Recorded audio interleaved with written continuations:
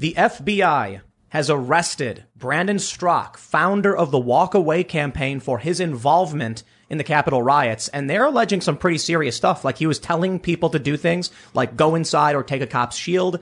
And there's even a tweet I remember seeing myself where Brandon said he tweeted that patriots at the Capitol hold the period line. And I saw him tweet that. Well, I didn't know exactly what it was about, but here we go. FBI has made the arrest. We got a bunch of crazy stories, so we'll go through this. But the craziest thing about it, he was turned in by a relative, according to the FBI affidavit. The witness who handed over the evidence claims to be a relative of Brandon Straka. Welcome, my friends, to the great culture revolution here in the United States, where kids are turning in their parents. We got a couple stories about that. We'll rehash just a little bit, and there's some nuance in these stories. We've also got a story out of Canada. They've apparently voted to label the Proud Boys a terrorist entity. Whether or not that actually means anything is yet to be determined. I know a lot of people think it's legit, like it's done. It's not. They're calling on the government to make it official. So we'll see how that plays out. But I got to tell you, I wouldn't be surprised if here in the U.S. we see something similar. So, there's already with Democrat control of the House and now essential control of the Senate. I wouldn't be surprised if they played that same game.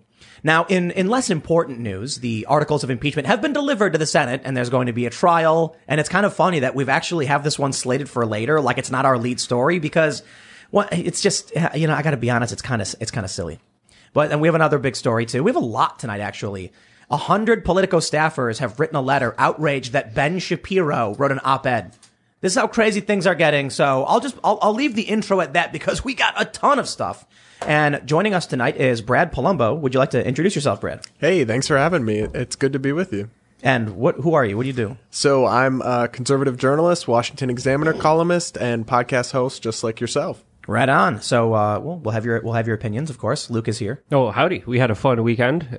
We shot a melon that jumped up 6 feet in the air. That was pretty cool. Because you used in the scar. Well, we shouldn't go into too much details about exactly what we were doing, but we had a lot of fun here. We finally got the shirts back up personally that were banned, that I was wearing on this show, that were banned during the show.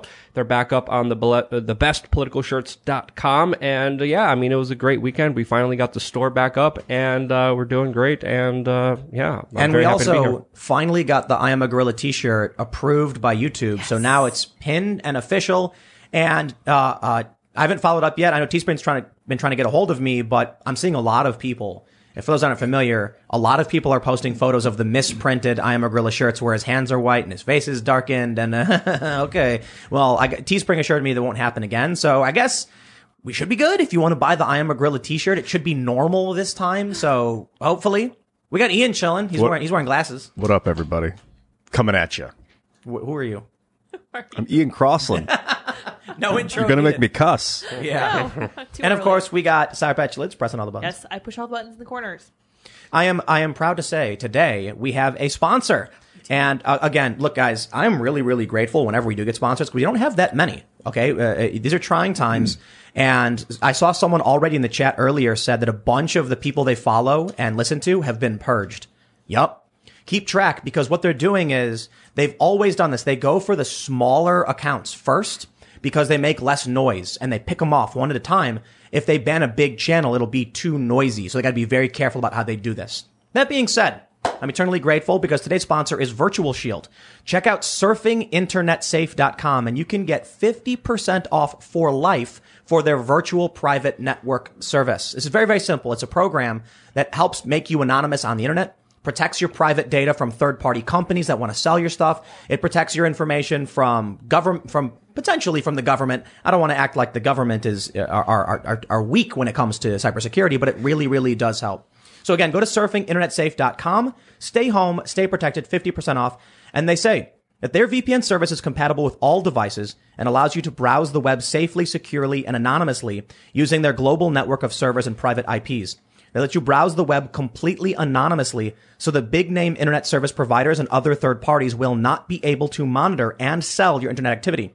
When using Virtual Shield, your traffic is routed through secure and encrypted servers. This means that any restrictions, censorship blocks on the internet are bypassed. Enjoy browsing on a fast, reliable, secure, and always available network. And they say it is completely free for the first 30 days. So that's actually really cool. I'll just give you one last little tidbit because that's how I explain it to people. When you're surfing the web, you've got your front door open and like you can walk up. It's kind of convenient. You walk up, the door's right open, right? That kind of doesn't make sense. That you should have some security in certain circumstances. I know maybe it's the middle of the day. You open your door, you get some fresh air. It makes sense. But it makes sense to lock your windows and doors at night. Virtual Shield is a VPN which provides you a basic level of security. And I'm eternally grateful for their sponsorship of the show. So make sure you check out the link in the description below, surfinginternetsafe.com, and you'll get 50% off. So many thanks.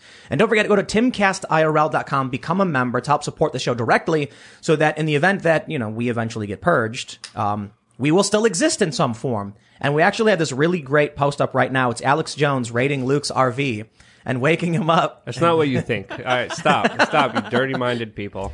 It is. It's actually really, really calm. A lot of people who comment on it said it's really cool because it's just like Alex being normal and saying, "Hey, Luke, how you been?" And Luke being like, "Oh, what's confused, utterly confused." Just woke That must have up. been jarring. No, just waking up. It was dark. There's a history there that hasn't been explained. I might do my own sponsor video on my own site explaining the history there, but we also in this post have the lost episode, the one that YouTube banned. So it's available there for members. It's also on BitChute, just so you know, but we've made it convenient for all of you. So many thanks to everybody who's become members. We can also see that the I Am a Gorilla t-shirt is available now, finally integrated in YouTube, and you can get it. And hopefully at this point, everybody's getting the corrected versions. And I guess we'll call the misprint one what it is, a misprint that we did not sanction or endorse. And if you got it, well, and congratulations. But let's just jump to the first story. Man, this is nuts. I was sitting on my couch and I saw a tweet. Brandon Straka, who's been on the show several times, has been arrested by the FBI. We have this local news outlet, KETV7 Omaha, says, Omaha FBI agents arrest founder of Walkaway campaign for actions during U.S. Capitol attack. They say Brandon Straka, 44, was arrested Monday by agents from the FBI Omaha field office. Straka faces charges of impeding a law enforcement officer during civil disorder, knowingly entering and remaining on restricted grounds without lawful authority, and or engaging in disorderly conduct within proximity to a restricted building to impede official functions, and engaging in disorderly conduct with intent to disturb a hearing before Congress. Court documents show that officials were tipped off about Straka posting a video near the Capitol entrance shouting, "Go, go." The video was later removed, and officials said they could not find any video or posts on his Twitter page relating to his actions at the Capitol. However, the FBI was sent multiple screenshots. These screenshots reportedly revealed that Straka made the following comments on Twitter, saying, quote, "Patriots at the Capitol, hold the line." Quote, "I arrived at the Capitol a few hours ago as patriots were storming from all sides. I was quite close to entering myself as police began tear gassing us from the door. I inhaled tear gas and got in my eyes. Patriots began exiting shortly after saying Congress had been cleared." He goes on to say he was confused. For 6 to 8 weeks, everybody on the right was saying 1776, and that if Congress moves forward, it will mean a revolution. So Congress moves forward. Patriots storm the Capitol. Now everyone is virtue signaling their embarrassment that this happened. I think that quote right there is a really good example of what happens when you're in an echo chamber. As if anybody thought that going inside a building and physically standing there was going to change the government overnight. Just definitely not the case. But the more important points I'll make right here. They say, according to documents, one video showed an officer from the U.S. Capitol Police holding a protective shield. As individuals pushed past the officer toward the entrance of the U.S. Capitol, the officer held his shield up in the air. The report states, according to documents, Straka is heard shouting, "Take it away from him." And others in the crowd then yelled, "Take the shield." As several people in the crowd grabbed the officer's shield, Straka yelled, "Take it, take it." Officials learned that Straka was a self-described former liberal and the founder of the Walkaway campaign. Now here's where it gets crazy. I've got here the FBI affidavit.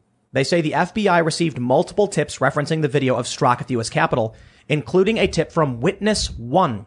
I interviewed Witness 1 on January 13th. Witness 1 stated she was a relative of Straka. Now, everything else we've heard, for the most part, accusations were made, videos were sent. And I'll also point out this is probably why Facebook banned Walkaway and all of the people involved. See, I don't think any of us actually saw those videos unless you had been following Walkaway. I wasn't. So when I heard that they banned the entirety of Walkaway, I was like, whoa, that's nuts. Now, if they're saying he was posting these videos of himself storming the Capitol, it's not surprising at all. But I think the bigger issue here is, for one, we got the news. That's it. Founder of Walkaway arrested. Relative turned him in. I mean, play stupid games, win stupid prizes. So I don't know why anyone went near this mess at the Capitol. They were never going to accomplish anything. They were never going to stop the certification of the vote. I mean, that ship sailed a long time ago. For a few hours they did. Yeah, they delayed the inevitable at a big cost to them personally. Yep. So Wait, I disagree. That shaman who believed he was an alien, he was definitely a threat to national security, and he became very close to being Speaker of the House. I mean, how can you argue against that? Well, it was an insurrection. Wait. Brandon. He was standing in Mike Pence's place. Yes. For the president of the Senate. That legally means he was the president of the Senate, right? That's the idea, isn't it? By physically going in there and standing there, you hold the title. That's the rules, right? Well, is that what people thought was going to happen? But okay, Yes. look.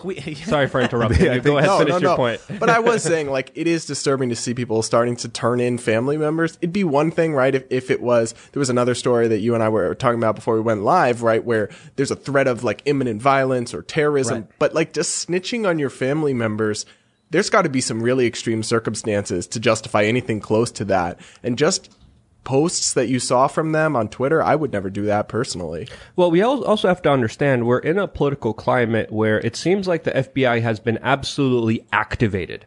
Previously, before, when it came to other issues, the FBI is kind of sitting around. But now, I mean, they're putting up bulletin boards, they're putting up wanted posters, they're putting up tip hotlines. It looks like they finally, got off of their buttocks and started being extremely proactive and very efficient at their job. When previously, with other cases like the Epstein case, they kind of didn't really do much. And not just that case. Here's exactly. what bothers me. No, trust me. There's a long history of the listen. FBI not doing their job correctly. Anybody who actually committed crimes at the Capitol, they should be doing that, right? But where was that during the BLM riots this summer, right? They weren't tracking down every person that smashed a window. No, Brad. Those were peaceful, mostly peaceful And they protests. stopped COVID. And they fought COVID, according to scientific studies that were released and published by CNN News. Are you telling me CNN News is lying and you're cutting me down? I'm telling you. I'm going to have to speak louder, Tim. Okay, sorry, go ahead. Well, no, I'm just telling you though, when they tell you it's mostly peaceful with the burning background, with the building on fire, it might not actually be mostly peaceful. This is a serious problem, man. I've had emails from people saying like, Tim, you talk about the same thing over and over again, just different times, like same stuff, different day. We don't swear on the show. And I'm like, what do you want me to do? Like, I'm telling you it's happening. It's happening. What I won't do is be like, oh, I'm absolutely shocked by this double standard. The FBI arresting these insurrectionists. And what do we have? We have Antifa still rioting now. Like they've never stopped. They're still crazy. going. But look, I know you guys want to rag on the FBI and all that, but I got to point out the family thing because you brought up that story of the kid and his dad, right? Mm-hmm. Let me tell you how insane and despicable things are getting. We have the story from the New York Times. Son tipped off FBI about his father who is charged in Capitol riot. He says, I put my emotions behind me to do what I thought was right. And you know what he thought was right? On his Twitter account, his official link, on Twitter, you edit your profile and you can put a link. It's his link to a GoFundMe. This morning, his GoFundMe was at like $90-something thousand. And I was just like, dude, it's one thing to rat your family out. Maybe you have to do it if there's a real threat. Maybe you have to. Right. It's true. It's not so simple. It's another thing to be like, guys, I turned my dad in. Here's my GoFundMe. I'm looking for $100,000. And wait, since then he's raised another about $25,000. So he increased the total goal to $200,000. He's calling it his college fund. Oh, Listen, my God. This guy reported his dad weeks ago because his dad was saying he was going to do something big. And I'm like, look, if your dad or your family member was Antifa, and they were talking about doing something big, especially when you have stories of all these riots going on, and you turned them in, I get it. It sucks. Okay. But then if you come out publicly and you're like, I'd like to do an interview with CNN and the New York Times and then publish a GoFundMe to make hundreds of thousands of dollars. It's horrible. Wow, dude. Well, you brought up a very important point because it could have been a scenario where there was a present danger. And at that time, we don't know the interpersonal relationship. We don't know if there was abuse. We don't know any of this stuff. But at the same time, one thing we have to note here, the mainstream media, especially CNN, they're taking this case and they're running with it. They're running, till the cows come home, essentially exploiting this and loving it. And they're running with it as a headline story. And this is where he even wrote in his own description. He's like, I'm getting so much support after my CNN interview. I might not have a home to live in, but it seems like he's getting some. You can buy a home now. That's the most Exactly. dysfunctional incentive structure, though. You're setting up with these like resist bucks. I mean, this is what they did with Claudia Conway, right? That she was willing to drag her her mom rather, on Twitter for working for the president. And so like the New York Times had a glowing profile of her, and they started constantly sharing her and promoting her and turning her into a TikTok star. And it's like, I don't think we should be incentivizing with money young people to do this kind of thing and sell out their family. Unless you're a commie and you want the culture revolution. Then you're cheering and jumping up and down and clapping for it, happy. But wait, I thought they didn't believe in incentivizing people with money. That's the funny thing I said. That's what I was saying earlier, that a lot of these people claim to be socialists or leftists, but when it comes down to it, they're the worst version of capitalists. Everything they complain about capitalism, like the raw exploitation for money, I'm like, what do you think it is you're doing when you literally sell your dad to the state for money? That's incredible. Look, if I had to report a family member, I'd be embarrassed. I'd be saddened. But more importantly, what if it was possible he could have talked to his dad? What if when he heard his dad say crazy stuff, he was like, yo, Dad, sit down. Let me talk to you. Like, we need to have a family intervention about this. Because saying, I'm going to do something big, just you wait. What does that really mean? It's crazy. Is that when you're like, well, something big, time to call the feds and have him arrested? Did he say it to the kid, or did he write it on Twitter? Well, later, afterwards, he told the kid he would shoot him. So, Okay. but he reported his dad weeks ago. So the dad told his kid that he was at the Capitol, and if he snitched on him, he would do, what traitors deserve, and traitors get shot. Oh, well, or this whatever. guy sounds unstable. Totally, I think totally. the kid's in the right here. Well, so his kid reported him weeks ago. All right. And that's what I was saying. A lot of people are immediately jumping the gun saying, oh, don't rat on your family. That's messed up. And I'm like, I don't know if your dad's saying like, No, that's fine. It's the fundraising part that's Right, a little right, questionable. Is he, so the kid's like homeless now? Did he lose his last parent? no, I don't think so. Well, he wrote in his I description. might be kicked out of my Yeah, house yeah, due to my that's- involvement. Yeah. I might be. That's Give me fundraising. money. Dude, I got sympathy for that guy, that kid, because that's a weird. If your dad threatens to shoot you and goes and does some illegal act, Oh, absolutely. and you have to distance yourself from your family when you're younger than 18, is he?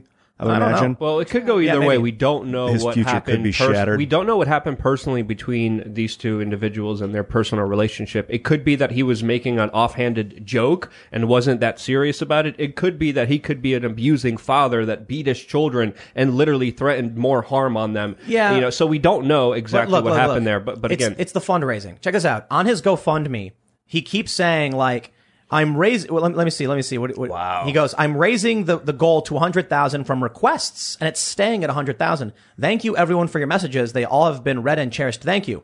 People have requested again that I move the goalpost once more. I'm sorry about saying it would stay, but you guys have been persistent, so I gotta ask for more money. I guess I Wait, gotta there's- take more money. There's one more.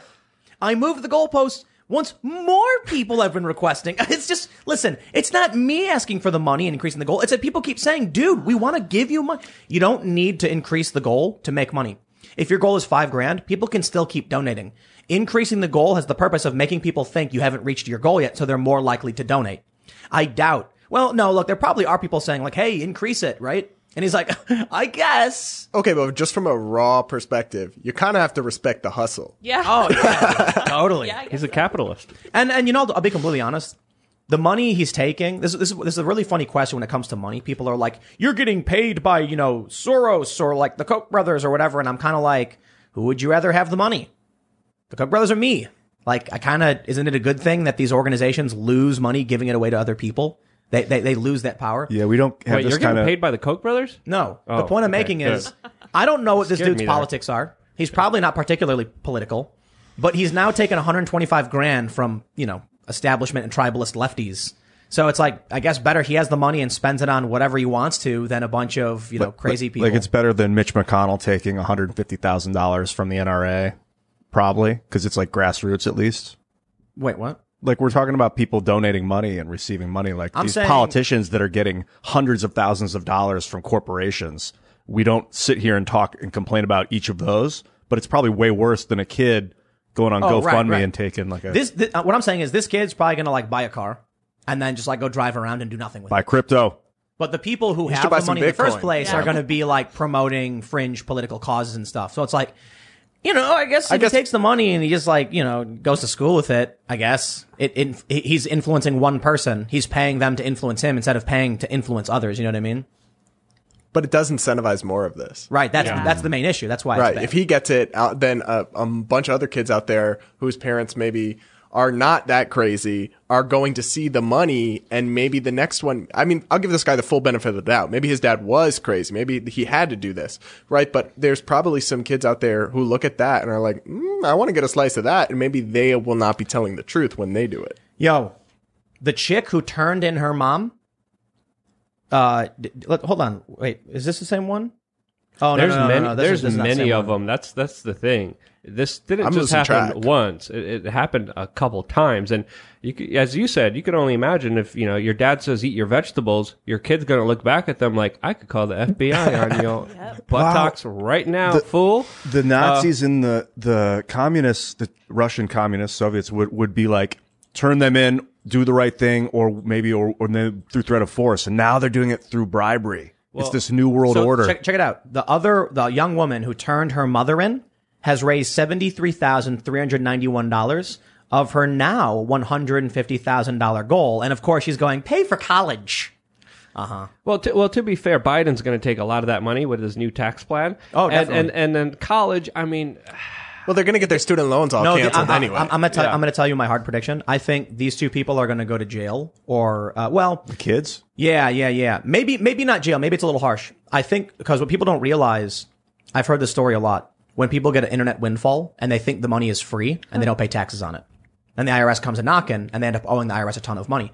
So this dude who's getting all of this money for college could be argued that by putting that, I'm not a tax lawyer, but what I've been advised is if you want to give someone a gift, then there can be no consideration being a contractual term, a legal term. So if I said like, here you are, Luke, 1 gorilla for free and you can do whatever you want with it, then that's a gift. But if I say this gorilla is for X, it's no longer a gift. It depends though. You could argue that paying someone's medical bills or college could constitute a gift. But we saw this. I don't know if you guys remember when Occupy organized that big debt payoff where they were like buying people's medical debt. People were getting tax bills because of it. Mm-hmm. Because paying off someone's debt is giving them money. And then depending on what the money was for, if there was consideration involved, like I'm going to give you money, but it can only be used for this, then the person has to pay taxes on it. A gift can have no strings attached. Well, right now with COVID, people are getting tax bills for their stimulus checks and their expanded unemployment benefits. Wow. That's crazy that unemployment is a tax. You pay unemployment tax to cover the unemployment, then they pay it out to you, but then they tax it. Yeah. So it's already a tax. Why and to spend it, you pay sales tax. To earn it, you pay income tax. To just keep your property, you pay property tax. I mean, it's multiplied a million times over. At the gun store we went to, on the receipt, when it said taxes, it said taxation is theft. Oh, did it really? Yeah, so you got to check your receipt. You'd love to see it. Yeah.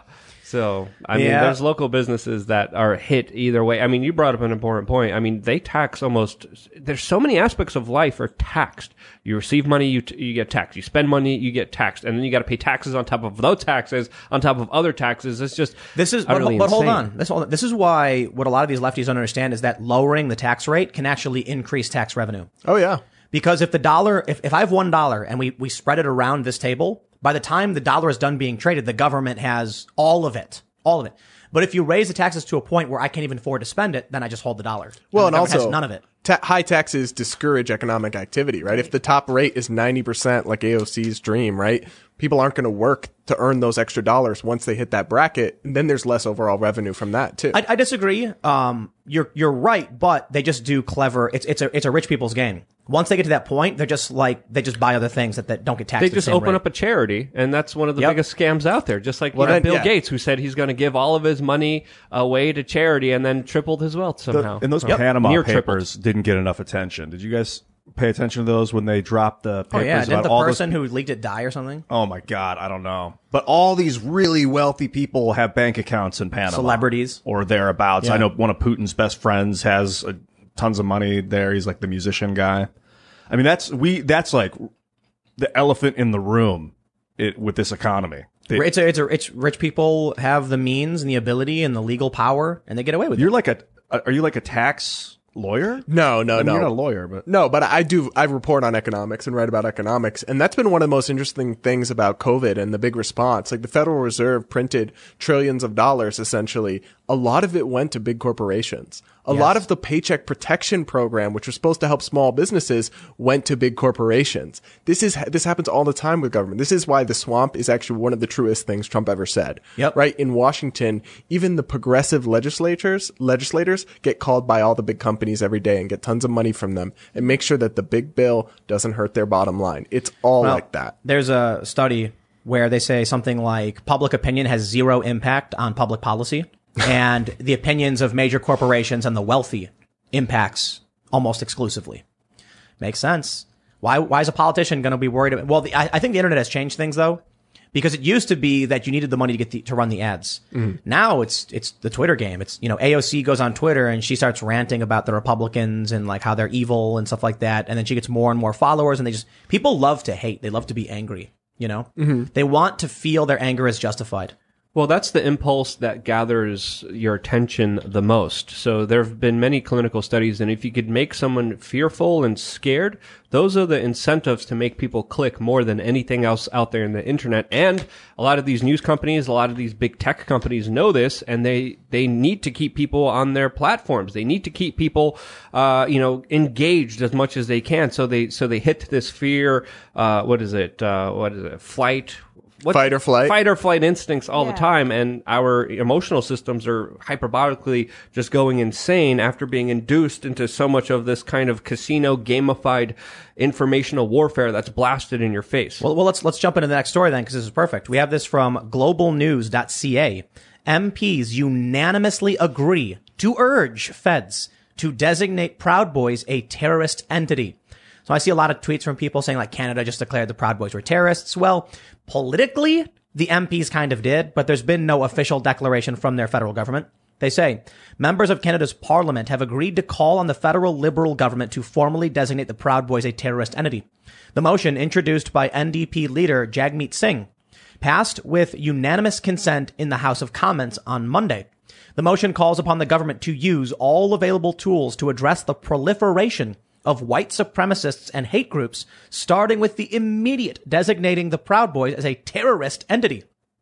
The NDP has for weeks been calling on Trudeau and the Liberals to ban the Proud Boys and designate the group a terrorist organization. The move comes after thousands of supporters of President Trump stormed the Capitol. Yeah, we get it. Members of the Proud Boys were reportedly present during the riot. Isn't Joe Biggs a Proud Boy? I think so. Yeah, I don't know much. I think he is, but he got arrested. He got arrested. So they were there. And Enrique Tarrio was supposed to be there, but he got arrested and they kicked him out of D.C. The federal government said it is considering designating the group as a terrorist entity. As Minister Blair has said, we strongly denounce ideologically motivated extremists, including groups like the Proud Boys, white supremacists, anti-Semitics, Islamophobic, and misogynist groups. Mary Liz Power, a spokesperson for public safety, Minister Bill Blair told the Global News earlier this month, intolerance and hate have no place in our society. Think about what this means. How often do we see the Proud Boys go around and actually smash things up and destroy things and cause violence? Not really. It happens sometimes. Rarely, though. How often do we see it from Antifa? Designated it just happened Antifa. last night in Portland. Yes. It just happened last night. Tacoma. Yeah. Tacoma, Washington. Yep. Smashing up windows. And just when Joe Biden got inaugurated, they smashed up the Democrat headquarters, windows and everything, and destroyed it. And where's the FBI? I know in Canada, this is Canada we're talking about with the Proud Boys, but let's just talk about Antifa in general, because Antifa operates in Canada. Mm-hmm. They're in the Pacific Northwest, so they go up and down all the time. Do the Proud Boys even operate in Canada? I don't even know if they had have a branch there personally, to be honest with you. It's remarkable. They're trying to claim... Like, what did they do in Canada? I think the goal is they're desperately trying to redefine what white supremacy means, and I think they've succeeded. There's no point in calling out the double standard. Okay, it's like all the time that conservatives are like, there's a double standard. It's obvious. No duh. The left knows this. They don't care. And you saying something does literally nothing because they're not going to stop. Now they're at the point where they've redefined white supremacy. White supremacy is totally redefined in media. And now, because they've redefined it, they can now claim the Proud Boys are white supremacists, even though their chair is literally not white. From what I understand about the Proud Boys, there's a lot of things not to like about the group, but racism and white supremacy is not one of them. Yeah. Right? But the real concern, too, is that when they're designating things terrorist groups, that's a precursor to infringing civil liberties. That's a justification for surveillance, for limiting speech. And that is something you got to watch against, because that's how authoritarianism creeps in. They've actually started to do something similar in the U.S. here after the Capitol attack. Tulsi Gabbard has come out and warned against this. Don't let them use the Capitol attack as an excuse to expand the national security state and crack down on civil liberties. To be fair, I think Rashida Tlaib did as well. She did. And I'm a huge critic of her, but I was like, okay, Rashida, go off, queen. Yes. Right on. I agree 100%. I won't say that very often, but... They need to magnify the threat to, of course, get what they want, and that's more power, more authority for them. And, if the Proud Boys did commit terrorism, if there was a terrorist attack done by the Proud Boys, label them a terrorist organization. But can you even tell me an act or a single day where the Proud Boys did anything in Canada that justifies this? Well, not so much Canada, but there was that one time where that guy was walking out the street and he got shot. Oh, wait, that was Antifa who shot and killed the Trump supporter. Sorry. Yes. There was the time the Proud Boy used the bike lock against someone's got whacked head, right? with a retractable baton. I guess he. Those Proud Boys all in black with their faces. No, that was Antifa. Oh, that was Antifa. Yeah. But to be realistic, there was in New York when Antifa showed up to the Gavin McInnes speech, and then the Proud Boys ran at Antifa, beat the crap out of him, and then started laughing about it and streaming it, and they went to prison for it. So even when they actually do, the Proud Boys argue they didn't start the fight because Antifa was surrounding and harassing, and Antifa did rob a guy who was leaving the event. Still, if you're not don't swing, defend. And if they start a fight, well then I understand defending yourself and ending that fight, but you don't want to be the person starting the fight. Now these guys went to jail. It's also because they cooperated with cops. The cops were like, what happened? Here's exactly what happened. They said, okay, gang violence, going to prison. Antifa refused to cooperate. Yeah. They're gone. They're safe. Now I'll tell you how things get creepy. We're talking about Canada, right? Oh, this is going to have a direct and immediate impact on all of the Proud Boys in the United States. You know why? You guys know about the Five Eyes Spy Club, right? Mm-hmm. Yeah. Luke, I know you do. Ian? Yeah, I know. Brad? I've heard of it. I don't know, no. So what do we got? Canada, Australia, New Zealand, the U.S., and what is it, South Africa? Or the UK? The UK. The United Kingdom, yes. The Five Eyes Spy Club. It's very clever. It's really simple. You see, spying on American citizens, actually against the Constitution, is illegal, right? You can't. In theory. No, but in a lot of ways, there's still some barriers. What happens if Canada spies on an American citizen? Oh. And then the U.S. says, hey, Canada, you know anything about Enrique Tarrio? You called him a terrorist. Are you spying on him? We are. Can we look at that? Yes, you can. I see how this works. Yikes. Yep. And it's been that way for a long time. It was actually, it was Edward Snowden, I think, who revealed a lot of this stuff. This manipulative, this circuitous game they play where, well, you can't spy on people in the U.S., but Australia can. There's probably still some restrictions on whether or not the U.S. is allowed to look at certain things and can be sued over.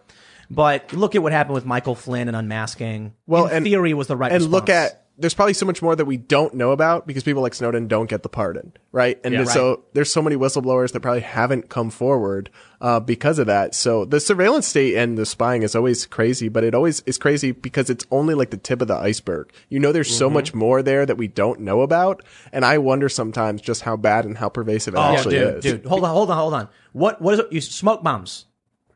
Smoke bombs. Yes. So we went to an airsoft store and we got some airsoft stuff, and some of it is just like the colored smoke, so for like signaling, and I don't think it's really good for a smoke screen, is it? No, it's just for like signaling your side or whatever. For like 10 seconds. We didn't post anything. Our ads were like dog food and stuff because Luke's got a dog, and then we were downstairs and the box on the shelf. No one mentioned it. No one talked about it. Nothing was going on. We didn't go to any stores. It's been weeks. Yep. And then Luke was like, "Should we try one out?" Sure. Picks it up, throws it, and we sit there and we're like, meh, whatever. We go inside. What was it 20 minutes later? Yep, I check my phone, and it's an advertisement for smoke bombs. What? Yeah. But this is like the fifth time something like this has happened. So it's utterly, if Facebook has that type of technology, imagine what the CIA has. Or other intelligence agencies. The CIA, like the former head of John Brennan, that compared libertarians as a part, that pissed me off. And nativists as a threat to national security, as a threat to national democracy. There was this Twitter user, Spike Cohan, and he said this stuck with me very much. He said, quote, A silver lining to the Biden administration labeling libertarians terrorists is that soon the CIA will probably start giving us money and weapons now. And I'm like, this is by Spike Cohen, not my idea, but I'm like, that makes a lot of sense. If history repeats, that's exactly what's going to happen here. But we're seeing this kind of, this term of white supremacy being vagued all the way to nativists, libertarians. Well, it's everything I don't like is racism, and then I don't have to engage in actual political argumentation. Exactly. But the losers there are the actual victims of racism, because when everything is racism, nothing is. Yeah. So it actually just undermines and dilutes the word, because real racism, that we literally would all agree, is horrible, and it obviously does still exist. But when they've just started becoming calling everything they don't like racism, but you know why they're doing it? To win the argument, because they're racist.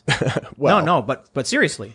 So you look at the efforts in California to repeal their Civil Rights Act and their Constitution. Yes, they're racist. They want special laws for people based on race. We, who don't like racism, oppose that. Well, this is like Joe Biden. He said that he will be conditioning his COVID stimulus aid to specifically favor African American and different minority groups. That's illegal. That is it's definitely illegal, but also it's like the opposite of American values, right? We want, or at least we used to want, equality under the law, and now they're like, actually, we want inequality under the law, but woke. This spying thing reminds me of Captain America: Winter Soldier, where the bad guys, Hydra, develop an algorithm where they can target people who are basically deviant, and then their plan is to just kill them all with these airships. That's what the movie's about. So I have to wonder, Facebook, it has been reported, knows when you will poop.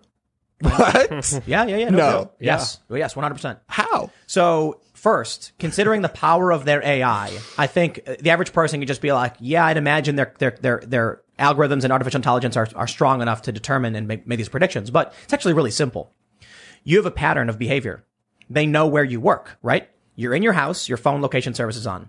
Every morning around 8 a.m., you leave and go to Starbucks where you work. They know. Then you leave Starbucks around noon and go to McDonald's. They know when you ate. They have general understanding of the average person's, waste cycle after eating. But they also know when you enter a room and stop moving. So they can actually now predict when you will be going to the bathroom. They know actually where you will eat before you do. So there's simple things that these algorithms can find. If somebody, let's say on your location services, you went to Salad Works or whatever, I'm sure that's the place probably, right? And they're like, okay, someone who ate leafy greens is more likely to do this tomorrow. Yeah. People don't realize these simple things that are seemingly meaningless have a huge impact.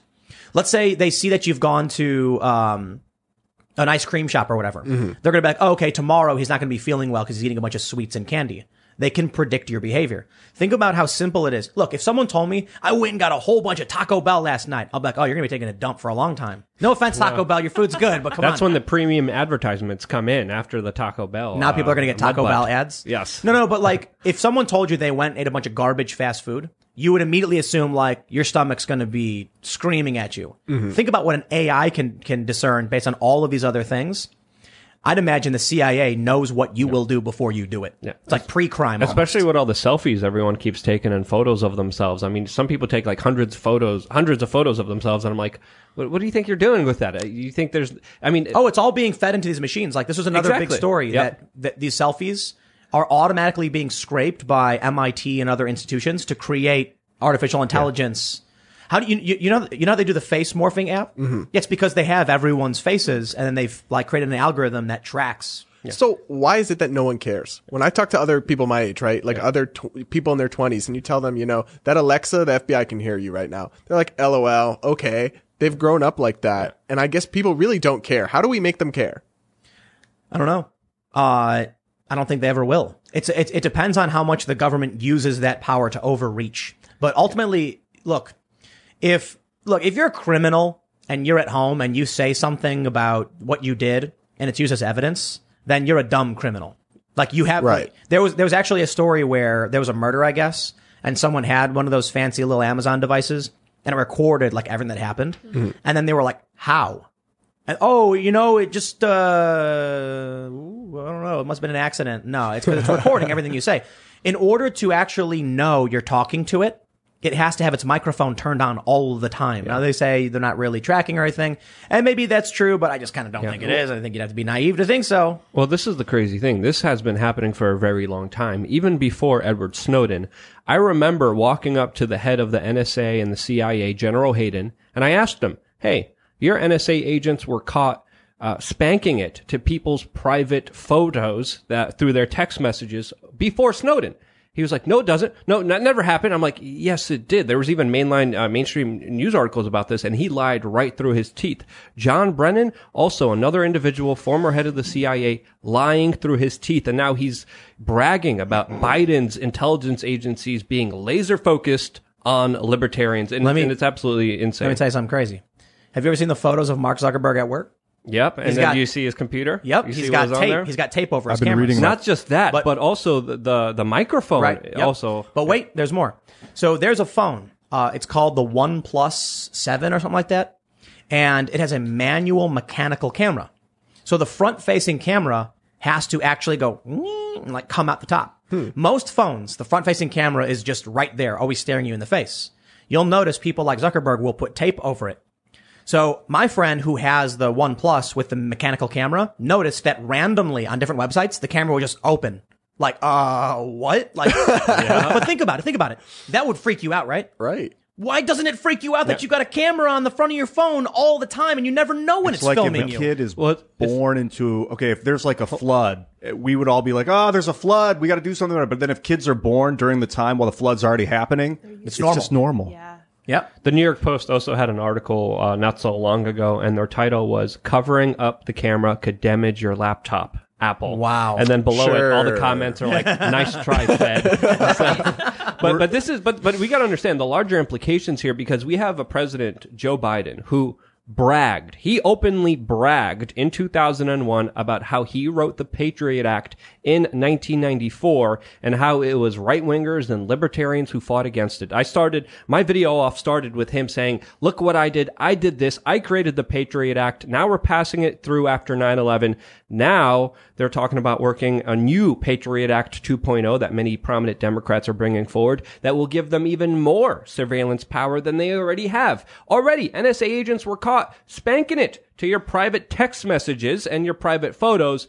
Now they want even more. I mean, what's next? Literally taking your girlfriend and doing... Oh, God. Yeah, I mean, what's next? What is next? Seriously. The thing is, though, when they get these powers, they say it's for one thing, and then they do it for another thing. So with the Patriot Act, they said it was for terrorism. You look back at the data, I don't know exactly, it's like 97% drug cases. Yep. So they get these powers in the name of terrorism or whatever they label it, and that probably, at least in 9/11, sure was a real thing. But then they know that they're going to use these powers for all sorts of things to just screw over the little guy. As they literally finance the terrorist. Right. Literally. So it's like, how can I trust the guys that are shipping in Toyota trucks all the latest ammunitions, all the latest night vision gear, all the latest armory equipment possibly to ISIS, Al-Qaeda, and Al-Nusra, telling me that they're fighting terrorism and I need to give up my freedoms because of Al-Qaeda, Al-Nusra, and ISIS that they're funding. But you have to admit, it was really funny to see ISIS driving around in that truck with the Detroit plumbers, phone number on it. You ever see that? No. So there's like a video of like ISIS guys in a truck, and the truck says like, Jim Bob's Plumbing, Detroit, with a phone number, and people are like, what?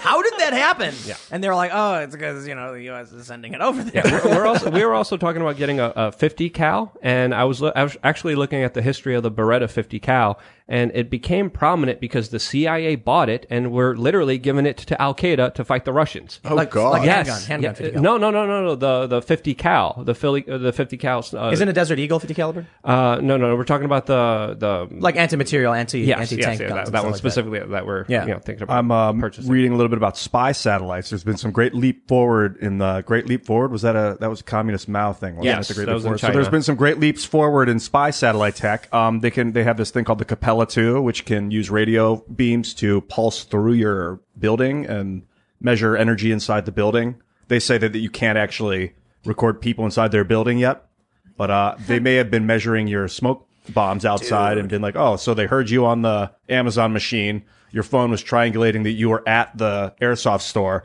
and then radio telescopes are seeing the smoke clouds. I don't think they'll do all that listen, to sell an ad. I don't think they would either, but I don't think they wouldn't. They have lasers that they can point at a window, and then the words you say vibrate on the glass, and they can listen. Yeah, I've heard that they can listen through your house from space. Yep. Well, I don't know about from space. Maybe. From I wouldn't be surprised.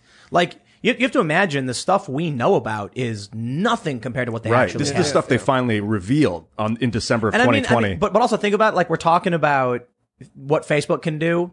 Wow, I wonder what the feds and the CIA can do. It's like, dude, they don't have to do much. You're walking around with a microphone and a camera and a tracking device all day. They know where you are. They coordinate with Facebook, with Amazon, and with Boston Dynamics and other Capella, these companies to get all the techs to work together. I'll tell you, no one's going to care until people, like, as long as people are fat, they're happy. You know what I mean? You give people food and you're not going to get a revolution. I just don't see it. You know what I mean? Like, you might get, for whatever reason, these people storming the Capitol thinking there's a revolution going on, but, like, I think what we've seen in many instances, for the most part, people have to be in real dire straits where they feel desperate and nothing can solve this problem. But as long as people are being fed, they'll sit around and just eat. You know what I mean? Yeah, they're not really scared. Well, they feel like they have nothing else to hide, but they better hope they never piss off anybody powerful. Yeah. I mean, that's how this goes. It's never the well-off and well-connected who have to worry about the government infringing on their rights or screwing them over. No, it's going to be the little guy, and it might be too late at that point. I mean, actually, I disagree a little bit. It's if you're in the club, you're in the club, but there are probably some people who gain upward mobility, and that's when you're in trouble. Do they need to remove you before? If you go up the wrong way.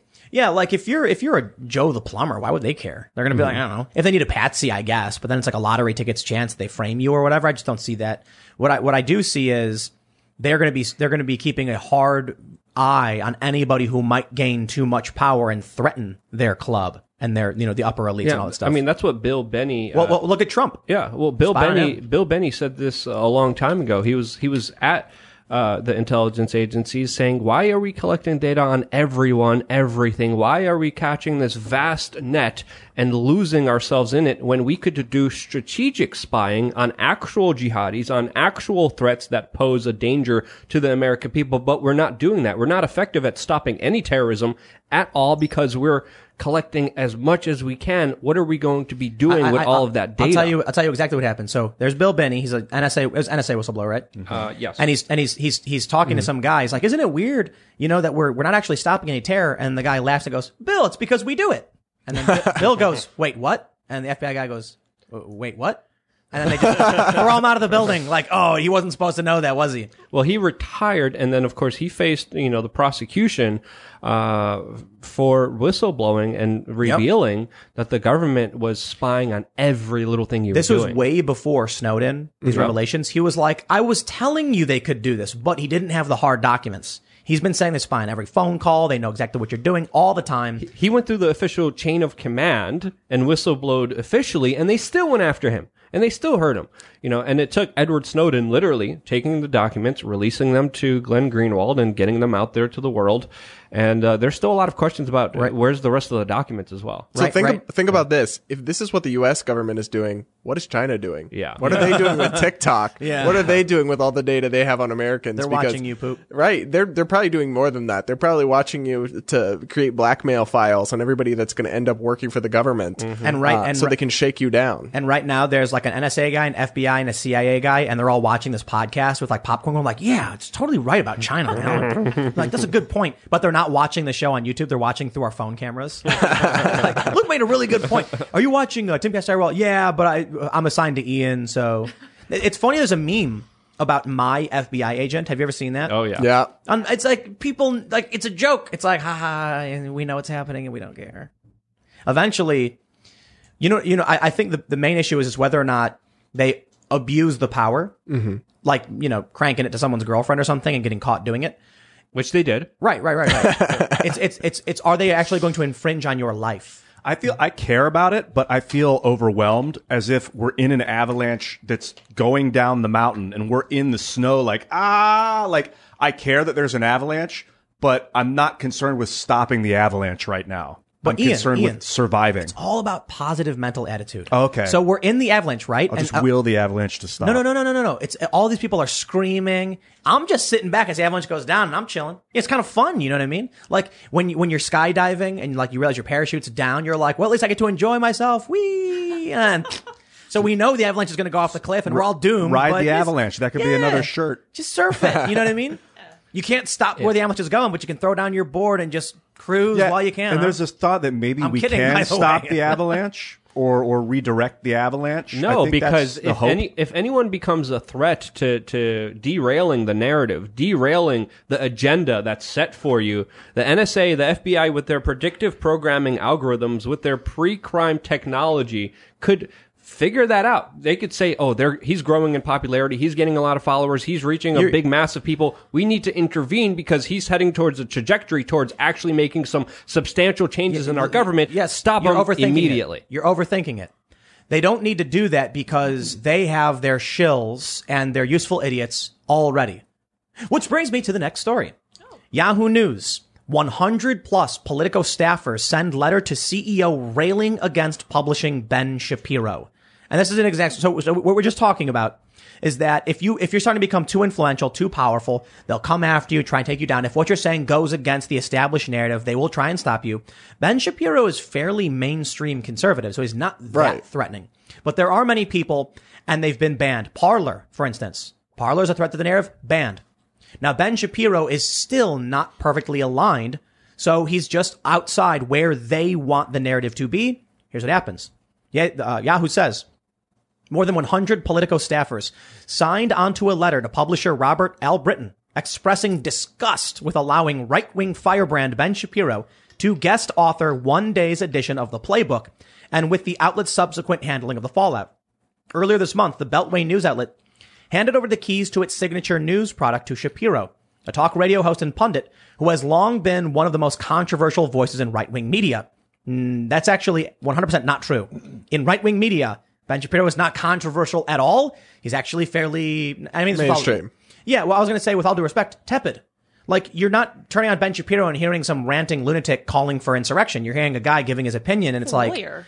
Yeah, he's a lawyer, and it's just very much like, that was a good point, Ben, and it's very normal. But the worst thing about this is that it's journalists doing it, to me. I can say this as a journalist. They're not journalists. Okay, they're people who call themselves journalists. And if you're a journalist and you don't believe in open debate and free speech, and you think other people's ideas make you unsafe, right? You are not a journalist. Learn to code. Do something else, because you do not belong in this. Look, I'm going to get banned for that. Banned. But it's sick. I mean, these people have come to see ostensibly neutral outlets. Like, Politico is not supposed to be a left-wing thing. It's not supposed to be Jacobin, right? As their zones where even just a momentary one-day intervention of a conservative voice violates their safe space, makes them feel betrayed by the institution they work for. That is diagnostic of a sick mentality. Well, here's what they say. According to multiple Politico insiders familiar with the situation, the letter to Albritton criticized the decision to publish Shapiro, claiming it had demoralized a substantial portion of the newsroom, but also railed against the response to criticism offered by editor-in-chief Matt Kaminsky. It's an internal matter and will be handled as such, a political spokesperson told the Daily Beast. During a combative meeting on January 14th, the day of Shapiro's publication, the top editor defended the editorial decision to irate staffers by claiming mischief making has always been a part of Politico's secret sauce. We were an upstart. Some of that sensibility is always going to be a part of this publication. The staff letter sent last week to Albritton maintained that Kaminsky had not appropriately apologized for his responses. Additionally, referencing an email he sent to staff on January 15th, which was obtained and reviewed by the Daily Beast. The top editor expressed regret for his initial response about making mischief, but reiterated that publishing Shapiro was part of his hopes to experiment and mix things up. And that's why they don't like it. Because I'm sure there were a lot of new conservatives who came to Politico and liked what they were seeing, and there were probably some moderates who heard an opinion they hadn't heard before. But let me tell you why this is all BS. It's very, very simple. Remember when there was a collective scream that we all could physically hear when Tom Cotton wrote an op-ed saying, send in the troops? Mm-hmm. It was like one day I just heard and I was like, what's happening up in my window? I could hear it everywhere. I was all of these leftists screaming in news media, by the way, about how awful it was that they dared publish this in the New York Times. Send in the troops, Tom Cotton said, to end the riots in Portland. And then they sent in 25,000 troops to Washington, D.C. to prevent an insurrection. Oh, but that's different. That's okay. Now they're all happy. Now they're all like, well, it's good that we have our security here. They're keeping us safe. Apparently, Nancy Pelosi requested crew-manned machine guns in a civilian. Yes, this is was it Ken Cuccinelli? I think he said this. Yeah. It's a remarkable. in a civilian town, in a city. I know this is federal jurisdiction. I should say, Ken Cuccinelli said she requested this of them.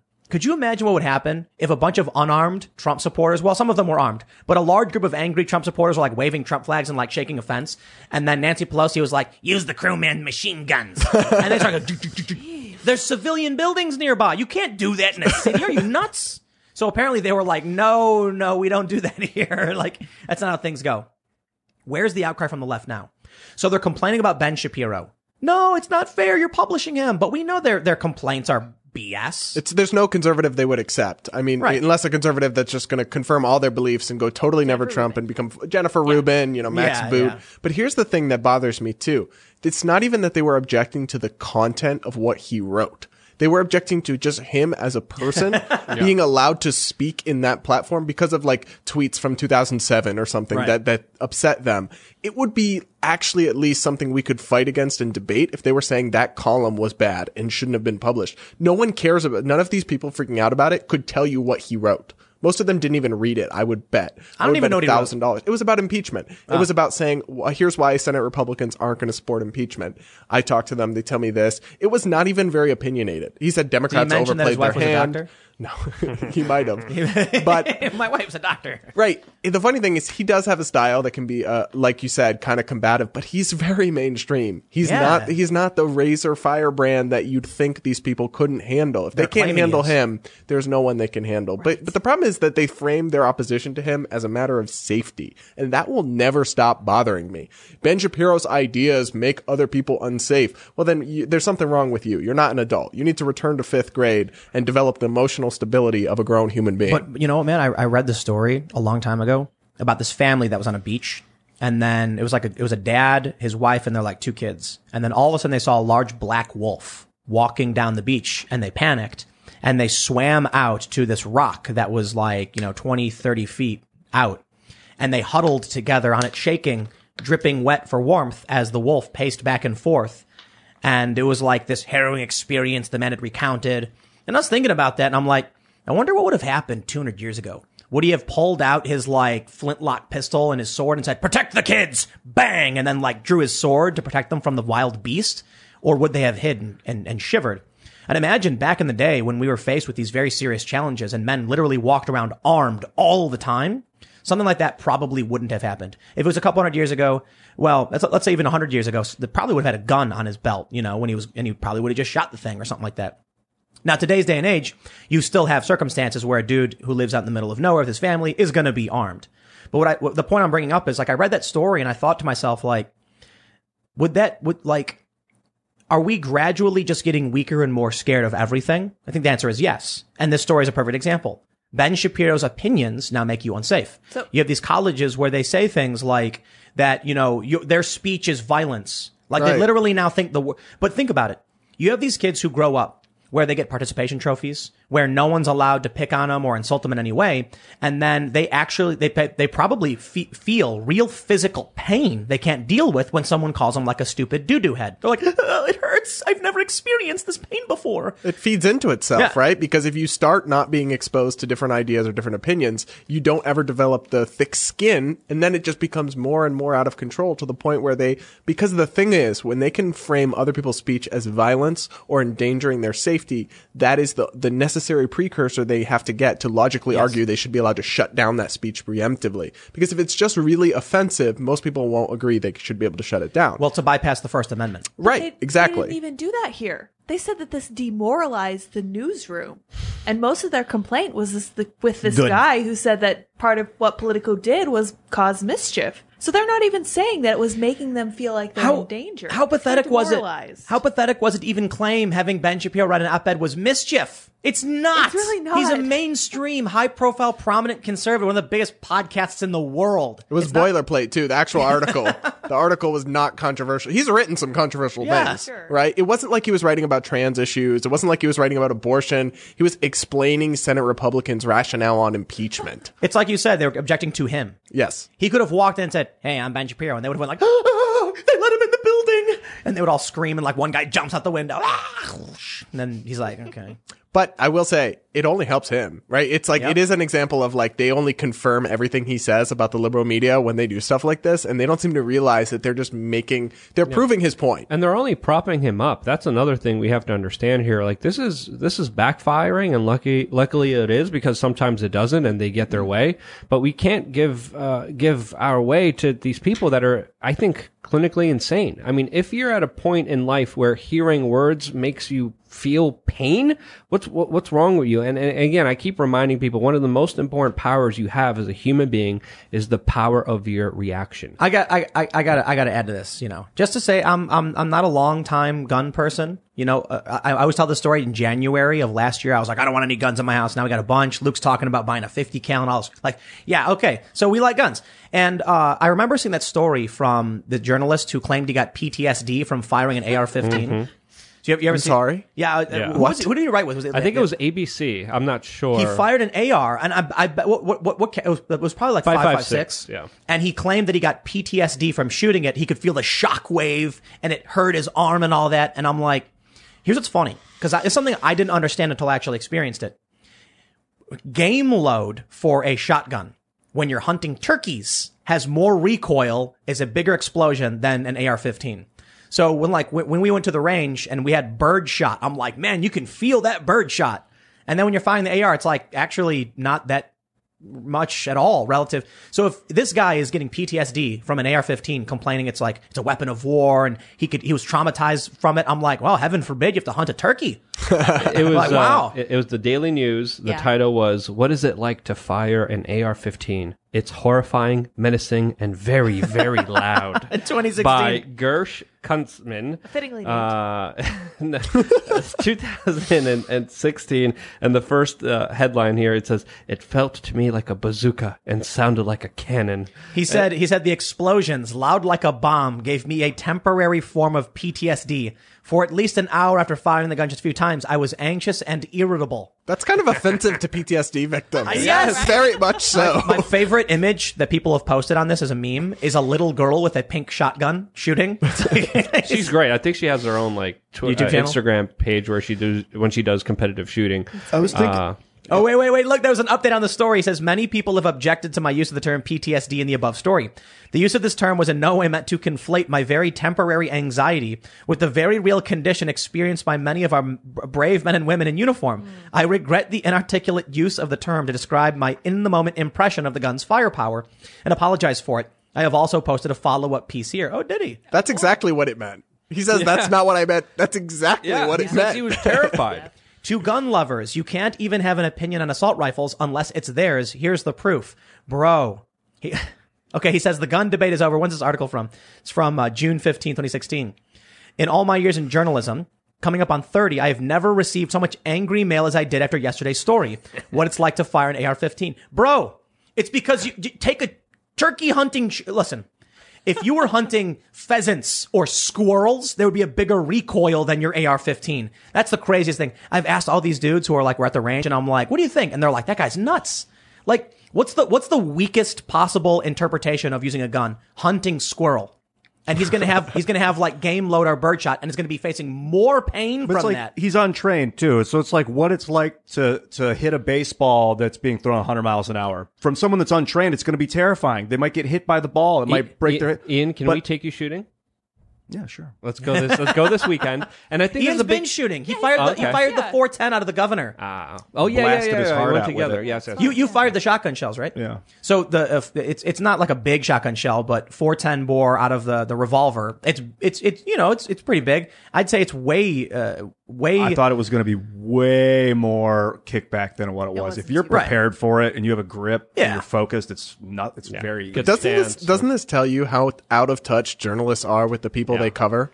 It would be so interesting to go into one of these newsrooms and actually, if you could get them to be honest, right? The Daily News, the New York Times, how many people own a gun and actually know the true answer to that? How many voted for a Republican? Maybe there's like a janitor there. Or like, you know what I mean? To see how many of you go to church? How many of you are pro-life? Any of these issues where it's like the public is split, but the institutions that cover them are so dominated by one side. How can anyone think, even if they were well-intentioned, which I don't really believe anymore, even if they were well-intentioned, I don't see how they could cover a population like that The funny thing is they say this and they acknowledge this in terms of diversity on the skin surface level. They're saying a newsroom with no black people can't cover America fairly, which maybe that's not true, but they at least acknowledge it in that capacity.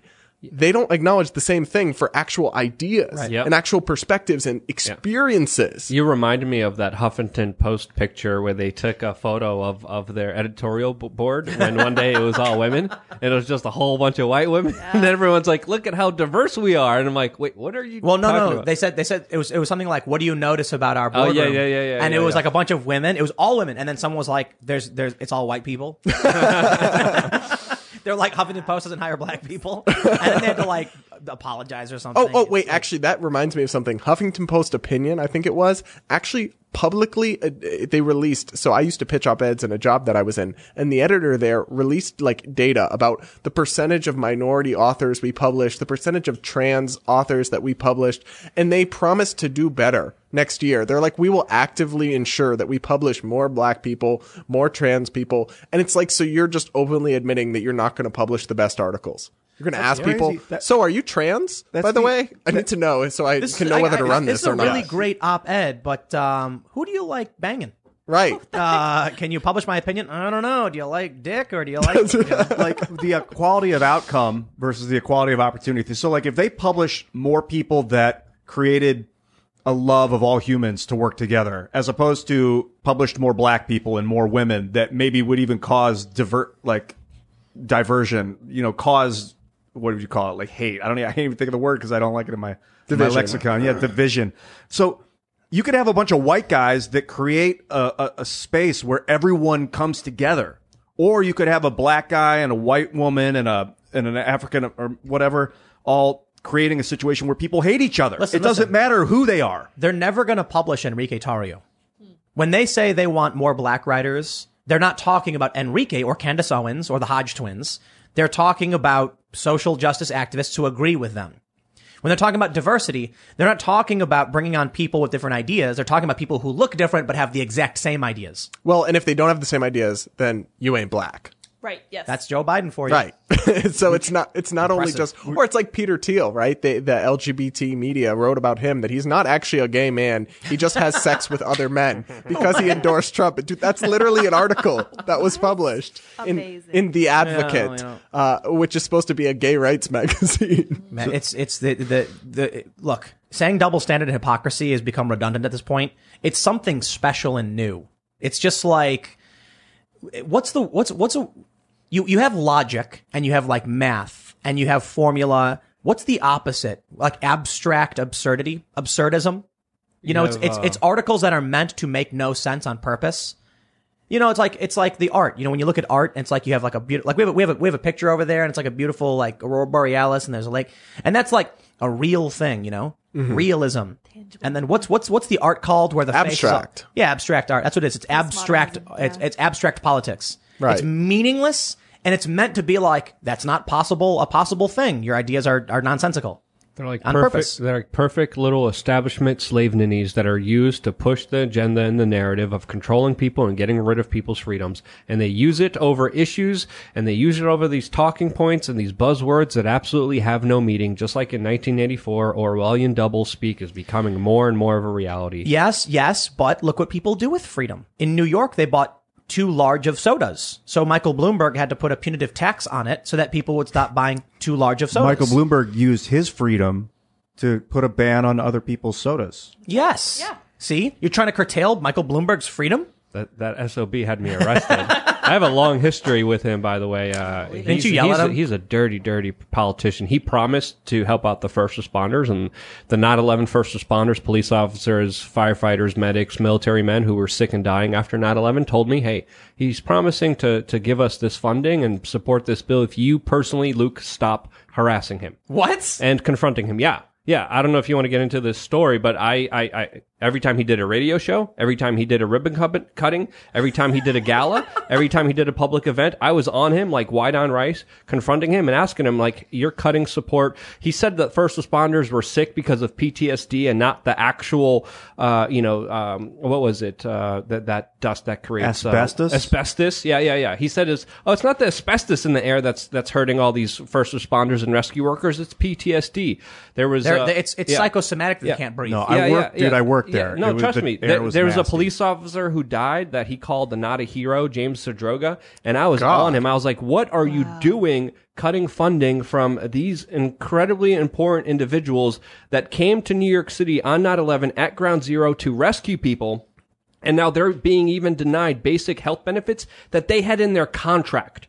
So I was on Bloomberg because I knew many of these guys. A lot of them were my friends. A lot of them were... Bloomberg never funded it. A first responder organization came to me, the John Feelgood Foundation, and they said, look, Luke, we just got a call from the mayor's office. He's telling us that Bloomberg's running for a re-election. He wants you to stop questioning him at every press conference. He wants you to stop calling into all of his radio shows. If you leave him alone for his re-election, he will give us this bill, right? I did, and I went to other gala events, and I covered other, book signings, and other ribbon cuttings where he was at. I just kind of gave him a side eye, but I didn't do anything, and I kept my word to the first responders, even though I told them that Bloomberg was going to lie. Bloomberg gets reelected for a third term. One of the first thing he does is he cuts medical benefits for thousands of 9/11 first responders. They call me back, this particular organization. They're like, Luke, he lied.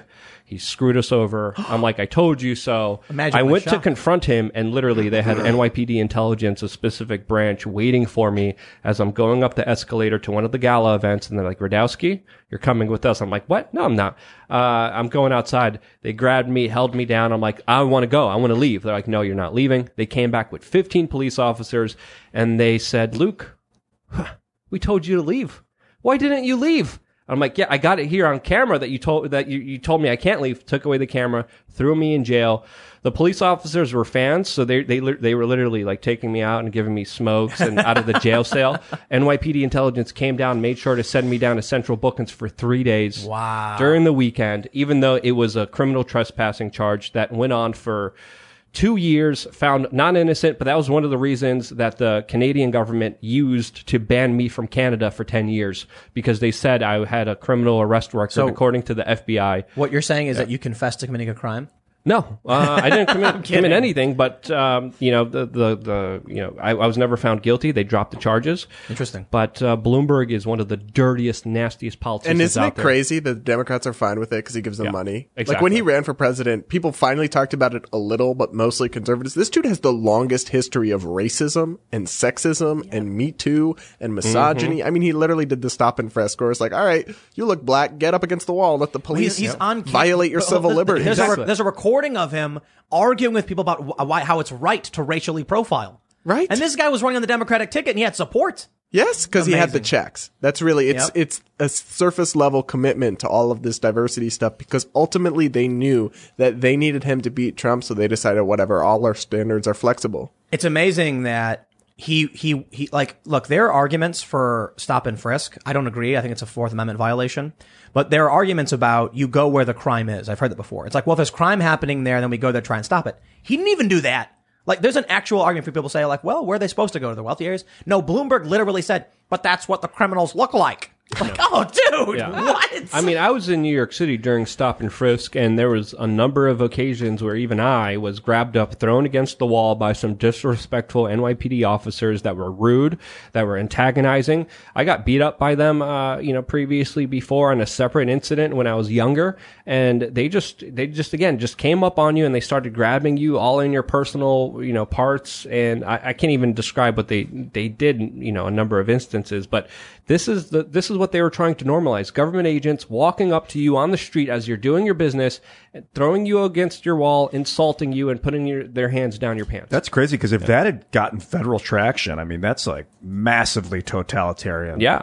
But that's what these elitists, that's what a lot of these billionaires, that's what a lot of these people call for. That's what they want, because it gives them ultimate power. It gives them something that, of course, they can't get enough of, just like money. It's like people, reach a certain level where they have so much money, they only could focus on having more money no matter how much they have. So the same goes for power. It's an addictive substance, just like attention is. And it's something that needs to be addressed against these megalomaniac psychopaths, which are in Washington, D.C. Let's talk about government power spending with this next story. From the Daily Mail, revealed Fauci is America's highest paid federal employee on $417,608 salary after joking in an interview with Matt McConaughey that he was just a government worker on a government salary. So, how do I get one of those government salaries? Gosh. They say Fauci is the nation's highest paid federal employee, raking in $417,000 in 2019, which is the latest year that federal salary data is available. He made more than the president's $400,000 a year salary, In 2019, he also made more than Mike Pence, who outranks Fauci in authority, and made $235,100 in salary, as well as Dr. Deborah Birx, who made $305,000. If Fauci remains in this position and doesn't get a raise, he'll make $2.5 million from 2019 through 2024. I don't know why they picked those years, but I guess it's because of the next term. Data shows that the highest federal employees were medical and dental officers.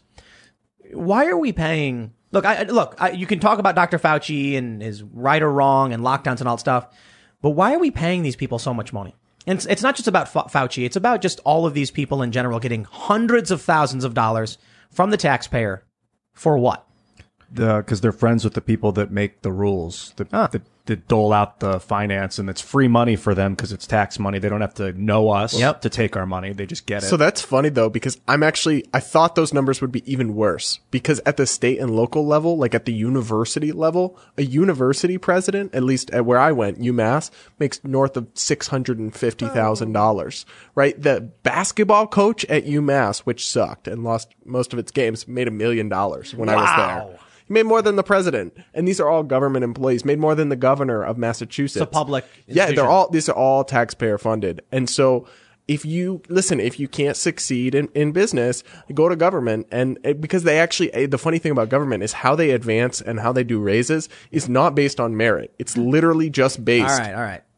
I'll say this. Tax money going to these people to pay them exorbitant salaries is theft.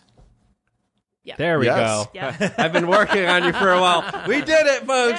Yes. Celebrate. Tim finally admitted it. Because I think the idea of taxing is fine. The problem is when the government's corrupt, then it's not being used for what it's supposed to be. It's supposed to be used for. You can make all the arguments in the world that I hear from the left about taxes are good. It's like paying a subscription to receive the roads and the safety and the clean water. And I'm like, sure, if that's what it was used for, am I supposed? Look, I got no problem with taxes. I have no problem with the concept of paying taxes. The problem I have is how much is going to blow up kids. How much is going to pay this dude's salary for the basketball team, which is point like why are you getting $1 million? But that's the thing, is in concept that makes sense, but government is always going to be corrupt. Show me the government that isn't corrupt. Government power, centralized power by its very nature corrupts even good people, though good people are usually not drawn to high office and running for power. This is public choice theory in economics. It self-selects for the people that are the most ambitious and most ruthless. They're the only ones that can get to the top of the food chain. So government corruption is not a bug. It is the system. Yeah. Very good point that you made there. Now, there are some people arguing that we should pay politicians and government officials a high amount so they don't get bribed by special interests. But this definitely seems exorbitant, to say the least. Dr. Fauci, I'm definitely not a fan of him, especially everything he did at the Wuhan laboratory, specifically trying to make coronavirus as lethal as it could be with the gain of function data studies.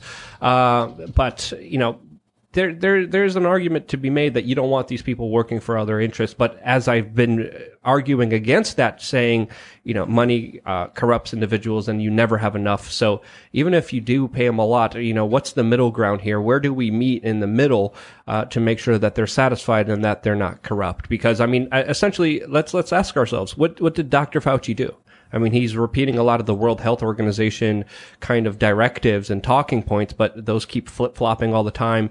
A lot of the projections were wrong. I think it's very fair to say that the United States handling of this entire situation has been extremely poor. So when you have something that is not done right, you shouldn't be paying top dollar for it. Well, and that's the problem is with businesses, if they mess up and then guess what? They go They go out under. of business. Or if an employee messes up big time, they get fired. But think about it like this. The CDC literally blocked all COVID testing at the beginning and said you can only use our test, right? But then their test didn't work. And it took them months before they allowed private labs to go and make tests again.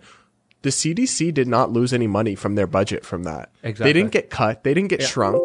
Like a private business that bombed that bad would probably go out of business and be boycotted. Or even Dr. Fauci that told you that masks are bad, that you shouldn't wear masks. Dr. Fauci literally was telling you that, flip-flopping all the time under the directives of the World Health Organization, which he just a couple days ago was very excited that the United States is going to be back a part of and financing and funding, even though they don't even recognize Taiwan as a country, which is absolutely ridiculous. We also have to talk about the Fauci fetish. Like the media and some of the liberals, not like some people just like him, right? But some people have gotten like culty with it. Yeah. Like they have like Fauci.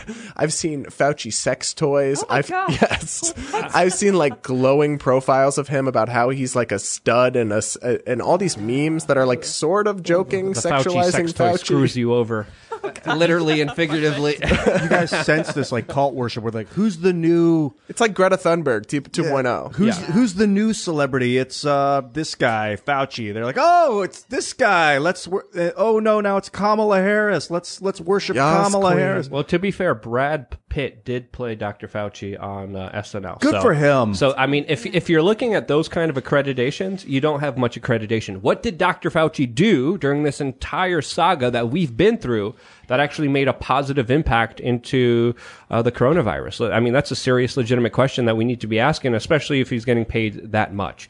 I mean, can you name anything noble or great that he's done with the coronavirus other than just repeat World Health Organization talking points and contradict himself all the time? Well, we don't know what he's done behind the scenes, and I imagine he seems like a good guy. I think he's done his best, and it was like a super horrible position to be in, right? No one knew how to handle it, but no one can say he didn't make a ton of mistakes. He did, and we should be allowed to point those out and ask what the consequences are. Yeah, is there going to be any accountability? Is there going to be any way to get, justice for some of the larger consequences that are leading because of very bad government mistakes that have hurt here's people? the thing that bothers me the most about Fauci and some of these other public health people is they were saying they changed their tune and then they act like they never did. So for example, you mentioned masks and that's a good one, but also schools. Yeah. Schools, Rand Paul and a bunch of other people and science was showing this too in other countries that reopening schools was perfectly safe and fine. And Fauci and other people were totally against it. And then they just pivoted a month or two ago. They've really pivoted hardcore since the election and about lockdowns. And that's what I can't stand is I feel a little gaslit by it all. Yep. You may have heard some chiming. I don't know if that was coming through in the podcast, but it was because I was scouring the web to try and find that story about Fauci and the research, and I got it to Newsweek.com. Dr. Fauci backed controversial Wuhan lab with U.S. dollars for risky coronavirus research. Is Newsweek. How have I never heard that? This is Newsweek.com. That tells you that a lot that I've never heard that story. Yeah, from April 28th of last year. They say Dr. Fauci is an advisor to Trump, yada, yada. Last year, the National Institute of Allergy and Infectious Diseases, led by Fauci, funded scientists at the Wuhan Institute of Virology and other institutions for work on gain-of-function research on bat coronaviruses. Yeah. Well, what? Well, the particular bats that are in question here that many scientists and experts point to leading to the coronavirus are thousands of miles away from Wuhan. So the possibility of these bats traveling specifically to Wuhan is extremely improbable. Now, we have any empirical evidence showing that there's a direct link to this? No. But there's a crap ton of circumstantial evidence highlighting exactly that there could have been an accidental leak in the Wuhan laboratory. People were selling them. People were taking animals to the wet markets. That's what they're saying. There is, from, I think, New York Mag, what they call the lab leak hypothesis. We don't know for sure. Exactly. We don't know for sure, but there is a lot of circumstantial evidence that a lot of experts are looking at and pointing to and saying they were literally working on making the coronavirus jump from species to species, making it as dangerous as possible. This is where the term gain of function comes from. This is what Dr. Fauci was literally in charge of bankrolling, before the coronavirus. So and the United States, there was even diplomatic leaked cables saying that there's a high probability of a virus leaking from this Wuhan laboratory before the coronavirus leaked. And just to clarify, This is from The Intelligencer, New York Mag, the lab leak hypothesis. For decades, scientists have been hot-wiring viruses in hopes of preventing a pandemic, not causing one. But what if? Yeah. And that's basically what he brings up, that there are many scientists saying that essentially the hypothesis is they were trying to create vaccines and then there was a breach of some sort. But I'm not saying that's true. If you read it in the New York Mag, take it from them. People love sometimes you need a crisis, man. We couldn't get into Syria. The weapons of mass destruction weren't quite enough. 9/11 got people riled up, but there hasn't been. For Iraq, you mean? Yeah, just to rally everyone to become subservient, soldiers or for the cause or whatever. Well, the reason this is important to me, because if we could understand the origin of this sickness, we could deal with it. So the real issue right now is China blocking the World Health Organization or the researchers who want to come in. Around a year, China has blocked the World Health Organization. The World Health Organization that sings its praises, that says that China did an amazing job with the coronavirus. They are even being blocked from coming in. And just a few days ago, finally, after I believe 3 or 4 official, very public attempts, did China grant the World Health Organization access into the supposed wet market. Well, China reopened the wet markets. Yes. That's the craziest part about all of this. These wet markets are notoriously unhygienic and dangerous for diseases and jumping. And this happened, coming from one, was at least the original hypothesis.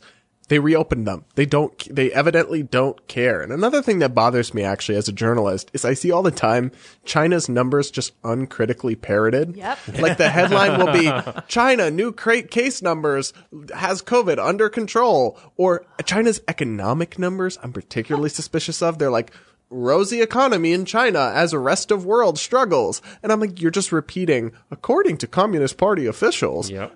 Well, hold on. You just said you're not going to question that? You think that those are just trustworthy figures you can just accept as fact? Think about how many journalists in the United States all of a sudden became the cheerleaders for the U.S. intelligence apparatus when Donald Trump got elected. All of a sudden, everything the government said was true and correct all the time. How many leftists made that switch, too? They're like, and also they were kind of right, like decades ago, saying like the war on terror, they're infringing civil liberties, blah, blah, blah. And then it was like, oh, they're spying on Trump. Heck yeah. Like, well, that's okay.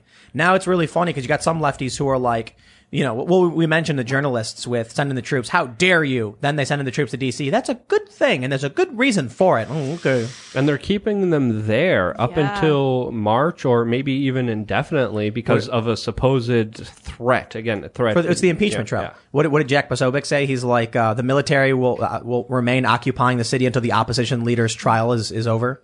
That's just absolutely crazy. So I actually went into the city when this was all locked down and everything. And I had to like get an Uber to go somewhere to do something for my job. Right. And he could only get me within a mile to where I needed to go. Cause there was like not even SWAT teams, but like military trucks blocking the road and put up fences. And I had to walk the rest of the way, like just get the Uber.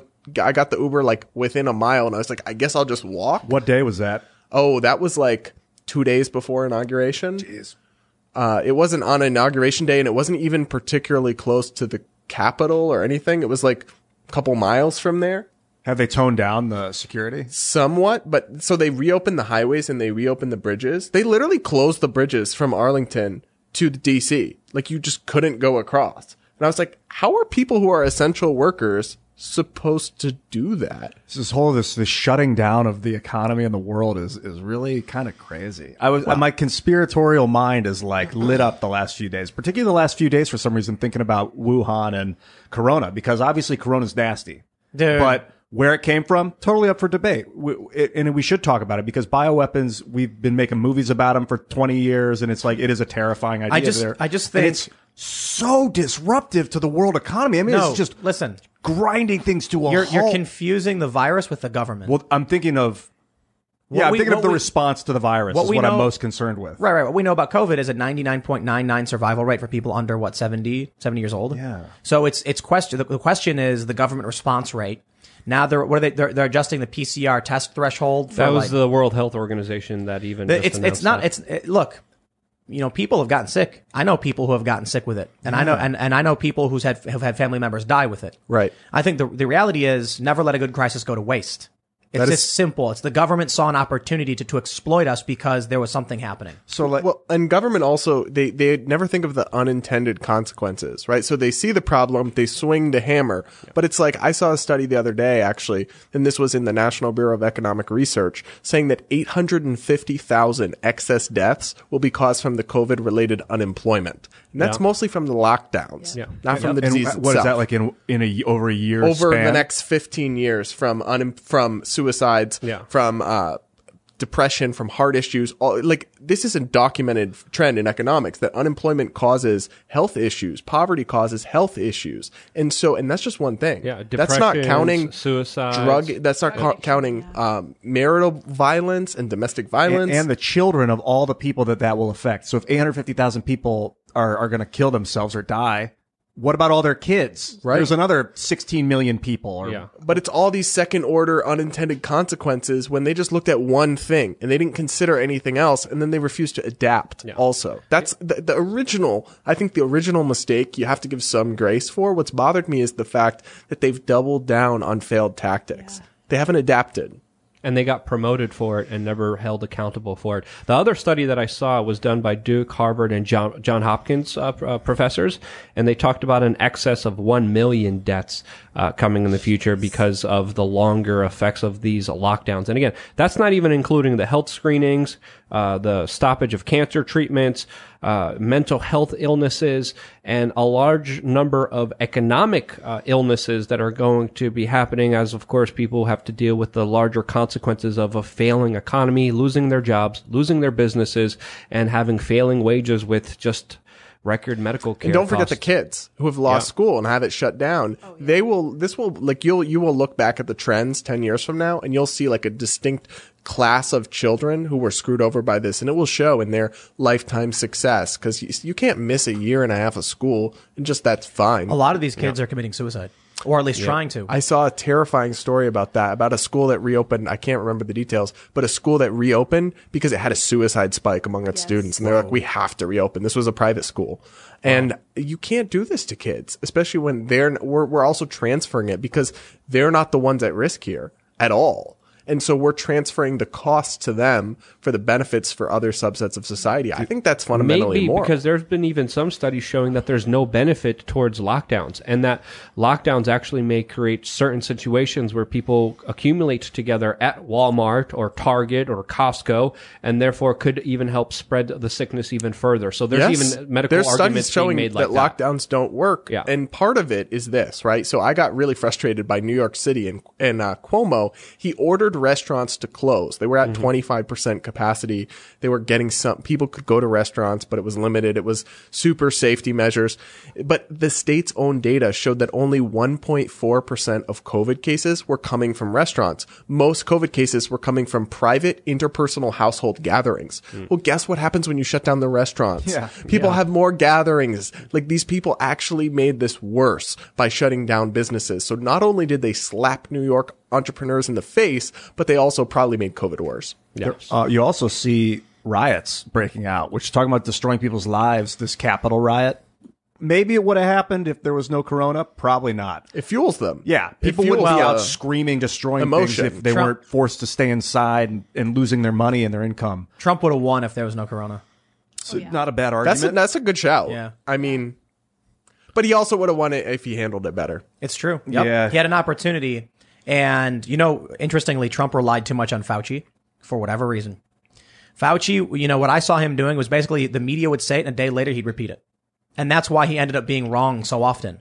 He'd say things like, oh, you shouldn't wear a mask. And then 2 days later, oh, yeah, you should wear a mask. And it's like, bro, they were saying that in the news like 2 days ago. So the dude, in my opinion, for a while, I was like, I like Fauci. He seems to be on the level, seems to be keeping us apprised to things. And then it kind of felt like, wait a minute, this guy's like checked out, isn't he? He's like super old. He's been there for decades. He's getting $100,000 a year. He's just sitting back going like, what did they say on CNN? Are his eyes at half mast because he's Zen or because he's on drugs? Neither. It's because he's checked out. He's like this. Like, when he dude, talks. He recently made a statement talking about how the numbers are plateauing and everything seems very promising in the United States moving forward with COVID. Was this after the convenient. election? Yes. Well, also Michigan, D.C., Chicago, California, New York, all of the political leadership are making announcements that they're Reopening. going to be easing restrictions. Luke, it's just a coincidence. It's just, Could be. How many Hey. states was that again? How many cities? Well, there's D.C., the state of Michigan, the city of Chicago, California, and New York. They're That's reopening? 5 numbers. That's only not enough like- to even win the Powerball. That's bro. only like half the Yeah. country's population. Like the state of New city York. centers, the state of New York and But California. but again, let's be open minded. Could be a coincidence. Probability, who knows? Let's we could play those games at all. But I think it's important to have all those possibilities open. But I in our agree with your perspective. shout though. Like Trump definitely would have won if COVID hadn't happened, because before then people were talking about the election in terms of socialism versus not, wokeism versus not, And the economy. in the economy, right? But then COVID, it really all became about competence and stability, and those are not Trump's strong suits. Those are not government strong suits at all. When Trump was giving his daily briefings, he reached his all-time approval rating in aggregate, and then all of a sudden the media panicked and then stopped airing them, saying he was lying too much. What really happened, in my opinion, was not whether or not Trump did a good or bad job. It was that no matter what happened, the media said it was a bad job. Now you have Joe Biden coming out saying in his recent speech, there's nothing we can do about the trajectory of COVID at this point. When he said he was going to shut it down, Right. while he was campaigning. No, he's like, there's nothing we can do. Well, he had a plan. He said last year the travel ban won't do anything. Now he's just reinstated a travel ban. Yeah, to people in South So- Africa, right? Which actually is Europe. valid. Kingdom. But That's actually valid. And I'm pretty sure, and Europe and other, it's the same travel ban Trump lifted in the first place. He's doing more travel bans. He added more countries. We've talked with lefties about this, and I said, basically, by what metric do you compare Trump's job on the coronavirus? If we were looking at the media, Trump did a tremendous job because they were saying millions would die, and then hundreds of thousands have died. And that's why conservatives, Republicans, when polled, were like, we're okay with where things are, because they were told it was going to be 90% higher. 1 And to so 2 everything- million was the or not original 90% number. higher. I'm sorry, like 10 times higher. And then it was 1 to 2 million, and then it ended up being like 100 to 200,000, and people were like, wow, we were warned that it was going to be worse. Trump must have done a good job. But the left just said, no, all these people are dead. It's the worst possible job. Ignore that. No matter what he did, it was wrong. And then people believe it. That's just it. And Trump's problem is he did have a direct line to the people with Twitter, but boy, did he not know how to use it. Look, he tweeted, and it's something we haven't seen other people do, but he didn't do it as effectively as he could or should have. Mm-hmm. And so He the said, message was Jack Dorsey, can I send this message? Jack Dorsey, can I send this message? No, Jack he was Dorsey, saying can I send this instead message? of- Every instead- time you tweet, you're asking Jack Dorsey if you're allowed to send that message. the issue is that Trump would like attack people, and he would get caught into the flame war. And It's a lot of always people- been his problem. Right. A lot of people liked it, but he had an opportunity to bypass the press, and they hated him for it. And he did many times, but too often it was just inflammatory, internet Dude, flame I war. was listening to some guy last night that worked with him a lot and said that he was a raging Adderall addict in the 80s and 90s, like just a party boy going Did they have out. Adderall in the 80s and 90s? Speed, different kinds of, it's a methamphetamine. Yeah, I I think. don't know about. We don't know. Yeah, but I no, mean, today, like on he the supposedly Apprentice. does. He supposedly doesn't even take alcohol. Yeah, But- according to him, he never doesn't touch drugs at all. Yeah. But they had to remove the Diet Coke button from the White House. I wouldn't want to die. He had a Coke, button. aspartame-filled substance. I near know. me. I know people who have I'd been on change the it to plane with iced him. coffee. I know people who have been on the plane with him, covering stories and stuff. And they tell me the dude doesn't do drugs, he doesn't drink, and he only eats McDonald's. I never saw him do drugs, And so he Diet Cokes. doesn't ever do them. What a moronic statement. That journalists who've actually Yeah. been with him. I and spent some tracked him- time with him and he didn't do it, so he never does it. Like, what the hell? Well, when journalists are flying around with him and following him on his That's campaign cool. tours, It's and they anecdotal, but it's never cool. see him But it's- drink or do it's drugs. the people that work with and him that said he was a only- raging Adderall addict. But It's hold like, on, well, but hold on. that's Hold on. extreme. But hold on. Oh, I'll pull up the guy's name real quick. Just look up that story and look up that thing. But the media was hypercritical if the man had toilet paper on his shoe. If he had 2 scoops of ice cream, they had a crap storm about that. So if he had a drug problem, I think they would have found out about it and talked about it. And I definitely agree with your point here, Tim. He could have spent his time better because, dunking on Rosie O'Donnell maybe is not the priority and shouldn't be the priority when it comes to the issues that this country's facing. So, Well, and most leaders, most politicians actually got an approval bounce except for Trump. Every governor, everyone except for Trump. And I think there's two reasons for that. One, I think you're right, is the media, but two is how he handled it and how he did shoot himself in the foot on several occasions with stuff he said or feuds he started. That's always been part of his problem. It's he started his campaign with being this character and being very negative on a bunch of different things, playing to the internet. And he's been that way for a long time. Even before he was running, he was tweeting things about Obama and Rosie O'Donnell. And so what happens is he enters office with this perception that the media used and exploited to make money. And there was very little he could do because people already hated him. That was it. The guy's name's Noel Kassler. He worked in the entertainment industry in like the 90s, 2000s, running for shows. But I think when Trump says, what did he do with Trump? He worked on The Apprentice. He'd be the guy that worked between the producer and the actors so that the producers didn't have to tell the actors like, hey, what time are you going to be here? What do you need? He would do all that stuff for the production companies. So they'd hire him and bring him into different shows. He worked with like Michael Jackson, Madonna, and Trump. And I think when Trump says, I don't do drugs, he's saying, I don't do illegal drugs. And he got an Adderall, prescription. Could be, we don't know. But another thing to kind of really think about here is that when he first even became president 4 years ago, we were literally arguing about crowd sizes. Donald Trump was saying he had the biggest crowd, way bigger than Barack Obama. And at that point, I knew there was an ego problem. And when someone has an ego problem, they could be very easily manipulated. And that's when I knew this is not going to be the 4 years that he promises it's going to be, because a lot of people could just pull a couple strings here and there, especially with someone who is very egotistical. Yep, and they could easily get their way with someone who's so full of themselves. The bump stock ban was a perfect example of how Democrats could have manipulated Trump way better if they wanted to. If they just sucked up to him, they could have got him. He does not have, except for a few issues, rooted core values. So he's very subject to influence by, who the last person that talked to, who kissed up to him the most. So that was always the problem. That's how people like John Bolton got in that administration.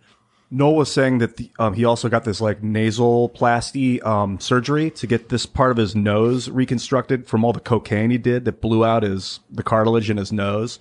Like he was a party boy in his early days. Just women, drugs. He was seen with Jeffrey Epstein partying it up. Him and Bill. Yeah. Bill Clinton. What? Yeah. It's so funny that he comes out and he's like, I never touched drugs. And he acts with this like piety. And he's like, but dude, that guy was crazy. I don't know. It's hard to really determine that, especially from one person.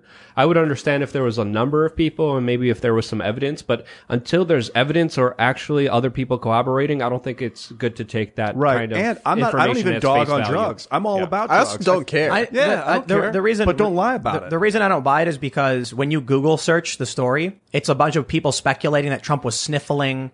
And they're like, I watched a video where Trump had the sniffles. That proves he's on drugs. There's a bunch of articles speculating. And then what I know about Trump, because I've known journalists who have been on his beat, is that he's a complete germaphobe. He won't touch people. He doesn't like shaking people's hands. He's always doing sanitizer. And he only eats at fast food restaurants because he's scared about getting something foreign in his food. And he believes that McDonald's has universal standards. So if he orders pre-made food, he's safe. So like you walk in McDonald's and say, give me that burger right there. They couldn't have put something in it and he can't get sick from it. It's a combination of, I guess, a fear of poisonings and also a fear that smaller restaurants you don't know if they're going to be following some specific code for cleanliness. So he only eats fast food. That's why there's a photo of him on the plane with fast food. And so the people the journalists I know who have been on the plane with him and followed his entire campaign tour, for both terms have said basically the dude is like straight edge. Maybe he's not. I believe that with alcohol, because at the very least about alcohol, because with alcohol, I believe it was his brother that died and was an alcoholic. And from what I've heard, that's very genuine that he doesn't drink. He has no signs of alcoholism at all. Yeah. But it's not even any. It's like it's not even a positive story to say he's a germaphobe who only eats McDonald's. Huh. It's just weird that I see all these stories popping up trying to claim that he does drugs because they saw him sniffling or because people have accused him of doing it. There was one story where they claimed he was getting prescribed some kind of medication to help him like be active and alert and awake. Adderall? I don't think it was Adderall, but there was a story about it. And that was as close as we got to, is Donald Trump doing drugs? But Other so than that, I don't you know. mentioned McDonald's. The best moment of his presidency was when he had the whole Chick-fil-A. When I forget the exact circumstances, but there was some guest coming to the White House and there was some issue with the kitchen or with the food they were going to prepare. So he got full Chick-fil-A spread for them all. Chick-fil-A is good, man. Let's read Super Chats, everybody. Yes. If you haven't already, smash that like button, subscribe to the notification bell, and go to timcast.com. Become a member. We're going to have some more bonus segments coming up, and we're actually be doing a lot more bonus segments that are more probably got to the gun range and stuff like that. Maybe some kind of behind-the-scenes stuff. With that being said, let's read. Karma and Kerosene says, they have dropped a more anti-leftist pop culture yesterday. Our new single, Compromised, about Joe Biden. Come check it out after the stream. Sounds cool. Will do. Yeah, so that's one of the things that I've talked about. Conservatives and people on the right spend too much time complaining about things. And so there's really got to be an effort to produce things. You know, like do stuff. Play music, play video games. Did you hear about the Daily Wire launching their own movie? Yes. Absolutely. I like that. Yep. I'm going to be watching it, and actually I'm going to be interviewing I heard it's pretty good. For the producer for my podcast, right? But they actually are going into the cultural arena, and I respect that because the culture is where the battles are originally won, and then politics is downstream. Yep. And it's like Sun Tzu said, you have to win the war before you fight it. Right. Something like, well, that's a paraphrasing because the actual quote's probably more profound than that, but you get the idea. All right, we got East F says, Crowder's having twins, having heart complications, and launching a lawsuit. He posted an update today, coming back February 1st. I did watch his video. Heart problems? Glad to hear it. What lawsuit? Wow. Yeah. Oh no. He seems young though. He is. Yeah, he's I think he's younger than I am. I think Wow. he's stressed. You guys are the same Steve, age. chill, brother. That's You got crazy. Yeah, you know, it happens. I think he said it was genetic issue. So I hope he's doing all right. I hope he'll be okay. Come back when you feel all right, buddy. it. Twins is a nice move. Yeah, there you go. Soft Shell Crab says, I wanted to ask who's y'all's favorite commander to play, also mono red for the win. Urza. Yeah, but look at Tim. Did you see Tim's face when I said that? We basically banned Urza. Mono red is for the win. It wins so often. But who do I like playing the most now? Probably, I don't know. Kaikar? Narset. Oh, Narset's pretty fun. Yeah, because it's Kaikar's- just crazy. Yeah, he's cool. Yeah. I wish you guys played cards. Most people are You like, play I have no Magic? idea what you're talking about. I have no idea. Magic the Gathering? No. Oh, it's awesome. Sorry. It's a card game. Oh, Alright, I let's know see. what it is. Oh, I yeah. don't play. Gage Kimper says, hey, Tim and Ian, check out the new Treasury Secretary on her stance on crypto. Article on Business Insider from January 20th. Push for new harsh regulations coming of cryptocurrency. Yep, I've seen that. We'll see, though. When you got massive special interests and all these big corporations supporting it and investing in it, they're not going to let Yellen come after their investments. Well, she actually walked it back a little bit too. So she put out a statement because Bitcoin dropped after she said that, of course. But she put out a statement later that was kind of saying, actually not so bad. So She's just creating a buying opportunity. And Yep. what did you Yep. expect from the former someone head of the checked her Fed? bank account. Yeah. She let it go down, bought a ton. I said I was going to buy the dip, and people were like, you're crazy. It's going to bottom out, then buy, and then it went right back up. Yeah, the dollar is the ultimate crap coin. Family-friendly show. All right, let's see what we got here. Inside of the Ages says all content be tagged and a protocol could be built to insert the original video into your video edits via timestamp. Calling the OG file saves space and gives watch time to both. Chain of credit. Interesting. So we have to build. It's about like building a video protocol, I guess, or blockchain or something. I don't know. Figure out the site. Opulent Gaming says, I'm trying very hard not to laugh at all the people who voted for Biden and are now regretting their vote. Also, people want to say there wasn't any voter fraud.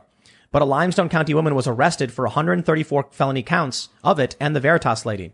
That's the problem I have with the fraud people. They try and make it so that any claim of voter fraud is a grand conspiracy when there's literally Bill Barr on record saying we found a bunch of fraud, just not enough to change the election. And then you have the Veritas lady getting arrested, Paxton putting out the statement, the AG, like, we've arrested this lady. Yeah, it happens, you know.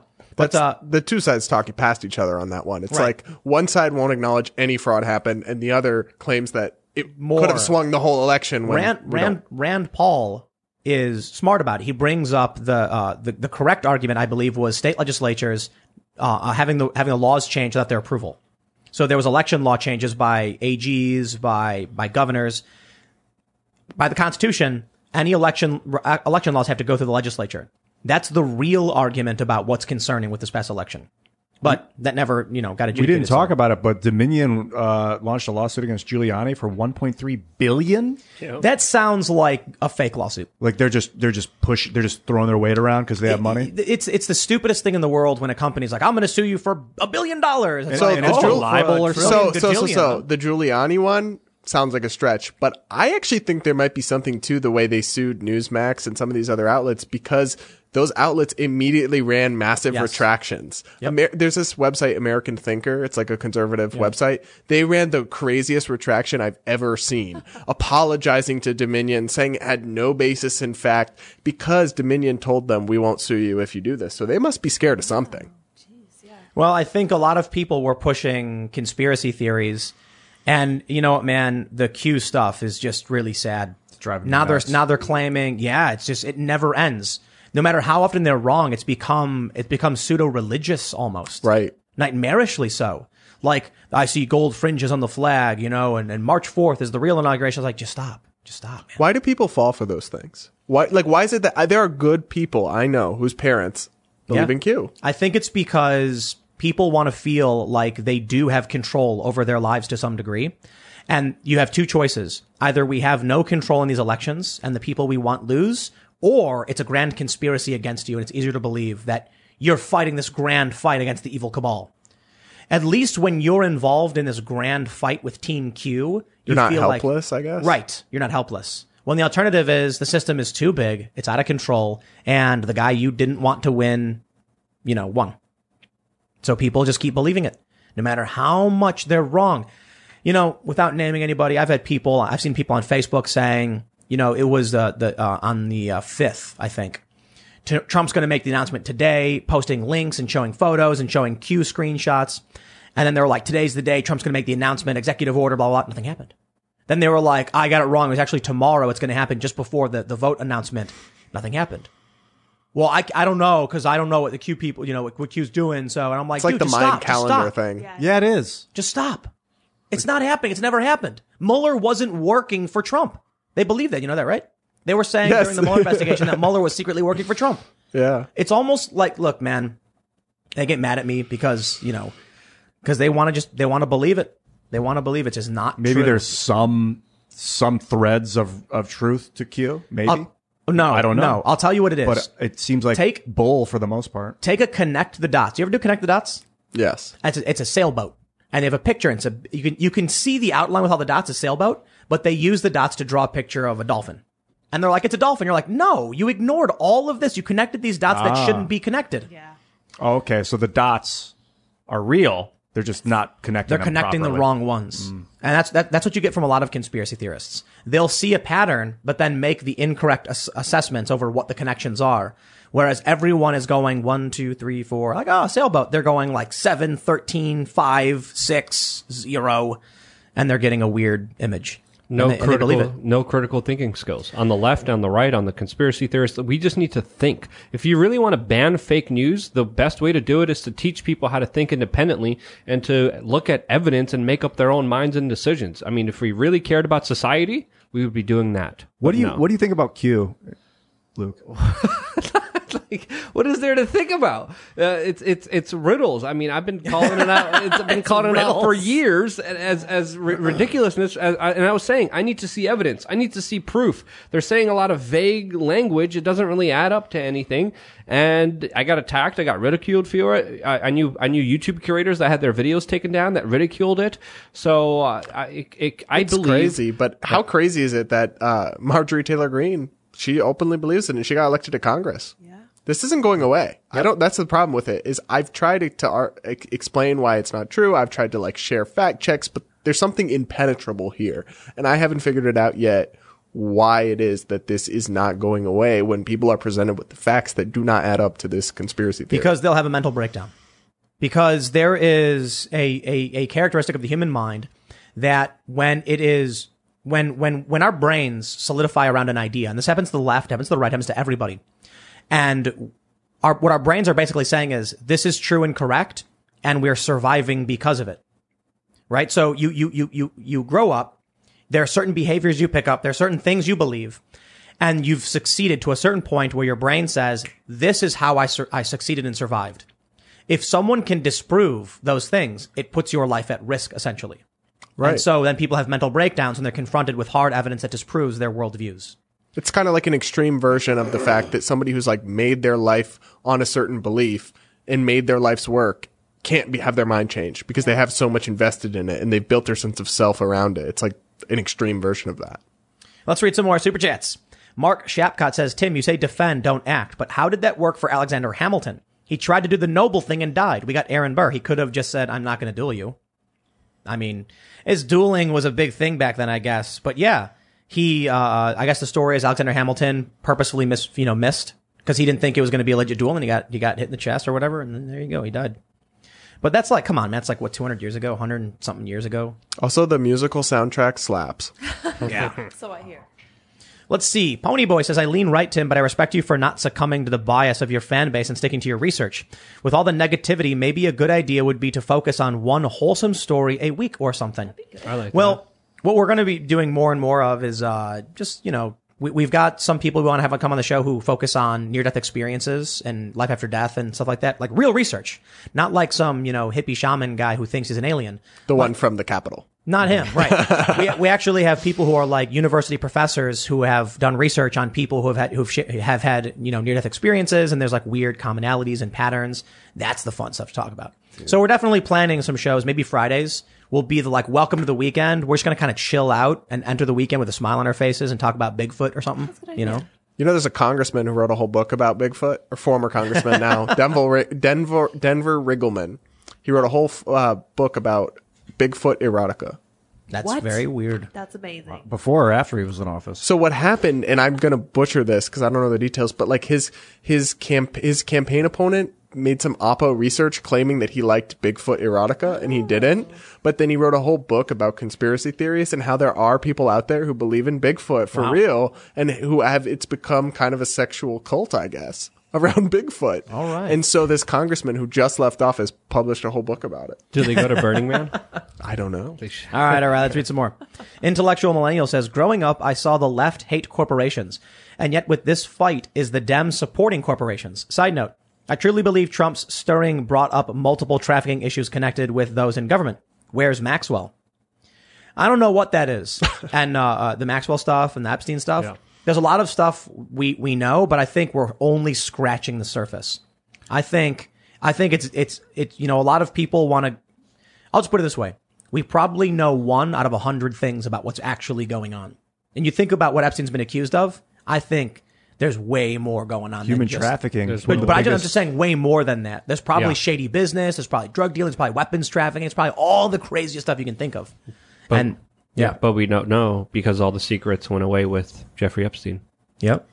The Russian dissident that just went back put out a public statement. I am not suicidal because he knew the Russian government was about to arrest him. Yep. I like him. Oh, the guy Navalny? Yes, Yeah. he put out a statement as soon as the Russians were arresting him. Putin's people were arresting him, saying, "I'm not suicidal." Wait, they just arrested him again? As soon as he went back, they arrested him. Yeah. He's been in jail. That's where all the protests came from this weekend. Yeah. We have a very important one from Jacob Williams. He says, Tim and Cast, the 50 caliber or Meduse is made by Browning.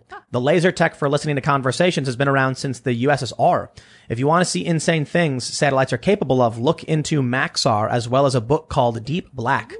Interesting. It'd be fun to have someone talk about that on the show too, like ancient, like Cold War technology and crazy spy stuff. That'd be a lot of fun. What were the Soviets doing? Turk Longwell says, wait a second, did Luke just say that he wants to buy a 50 cal machine gun? Y'all No. getting serious down there, huh? Great guess too. Rock on. Not a machine gun, just a single fire. Could be semi-auto, could be even bolt. I want a 50 But cal. Which states allow a machine gun, like a legit? well, machine guns are banned in some states, but most importantly, they're only available for the rich. If you're rich, you could have one, and you just have to fill, I think, an NFA license to get one. All right, here we go. Judo Eagle says, I feel bad for the NSA guy assigned to Ian. He loves his life. He's sitting there and he's watching Ian just like on his computer. He's Playing gaming video games. again? No. He talks to his playing friends King's and he's Bounty? like, dude, did you know like this DMT stuff? What are you talking about? I'm just listening to Ian, man. This is crazy stuff. And now he's like, I he's need doing, mushrooms for this. the NSA guy's doing DMT. Yeah. Most undoubtedly. Heck yeah. All right, let's see. I Am Insanity says, I had a news channel in 2015 with 100K subs. Quit because of death threats. Tried again in 2019, but quit when a guy tried to break into my house at 2 a.m. to kill me. Luckily live in Texas and have a lot of guns. Whoa, that's crazy. Polaris589 says, Brad Palumbo doesn't like privately owned tanks. Fake, phony libertarian. You don't like Is that privately true? owned tanks? How dare you? So my whole thing was I criticized the Libertarian Party presidential nominee for saying that private citizens should be able to own tanks because I basically said it's just totally out of touch. It's just like, and I think you have to draw, so I'm very pro-gun, but I think you have to draw the line somewhere, right? Like I don't believe private nuke ownership. And I Why think not? because that's crazy. You think do you trust Bill Gates with a nuke? I don't think Bill Gates would nuke anybody. I don't know what he would want to nuke for, but I can tell you that at the time the Second Amendment was created, corsairs and privateers were all the rage. So when the founding fathers said the right to bear arms, they legit knew that people had artillery and they knew that people actually had their own warships. I think that we should have as few people with nukes as possible. That's my hot take. We're talking about tanks here. Don't you dare filibuster here. so- Okay, so- mister. What's wrong with an individual having his own personal tank? So the Okay? specific, If I want to have a tank the on my specific property to question, drive around. the specific question was not whether you should have a tank, but whether you should be able to have a tank with intact artillery. If you just want to have a tank to drive around, I'm okay with that. The artillery system, no, sorry. I don't know why. Because I just think it's dangerous. I think there's got to be a line somewhere. Forks You know- are dangerous because they make people fat. Someone could punch you in the face. Right. Has anyone ever walked up to you and punched you in the face? I've been slapped. So, like, I was thinking about this when we were at the range. You have all these people all over the place with guns and they're shooting. And I was just thinking, like, at any point, someone could, shoot somebody else, but it's not going to happen because people don't want to hurt each other. Now, sometimes people do, like the dude with the killdozer, you know what I mean? Oh, yeah. So I think ultimately the challenge is, you're probably right in don't give people, full intact artillery shells. But the dude built the killdozer and no one could stop him.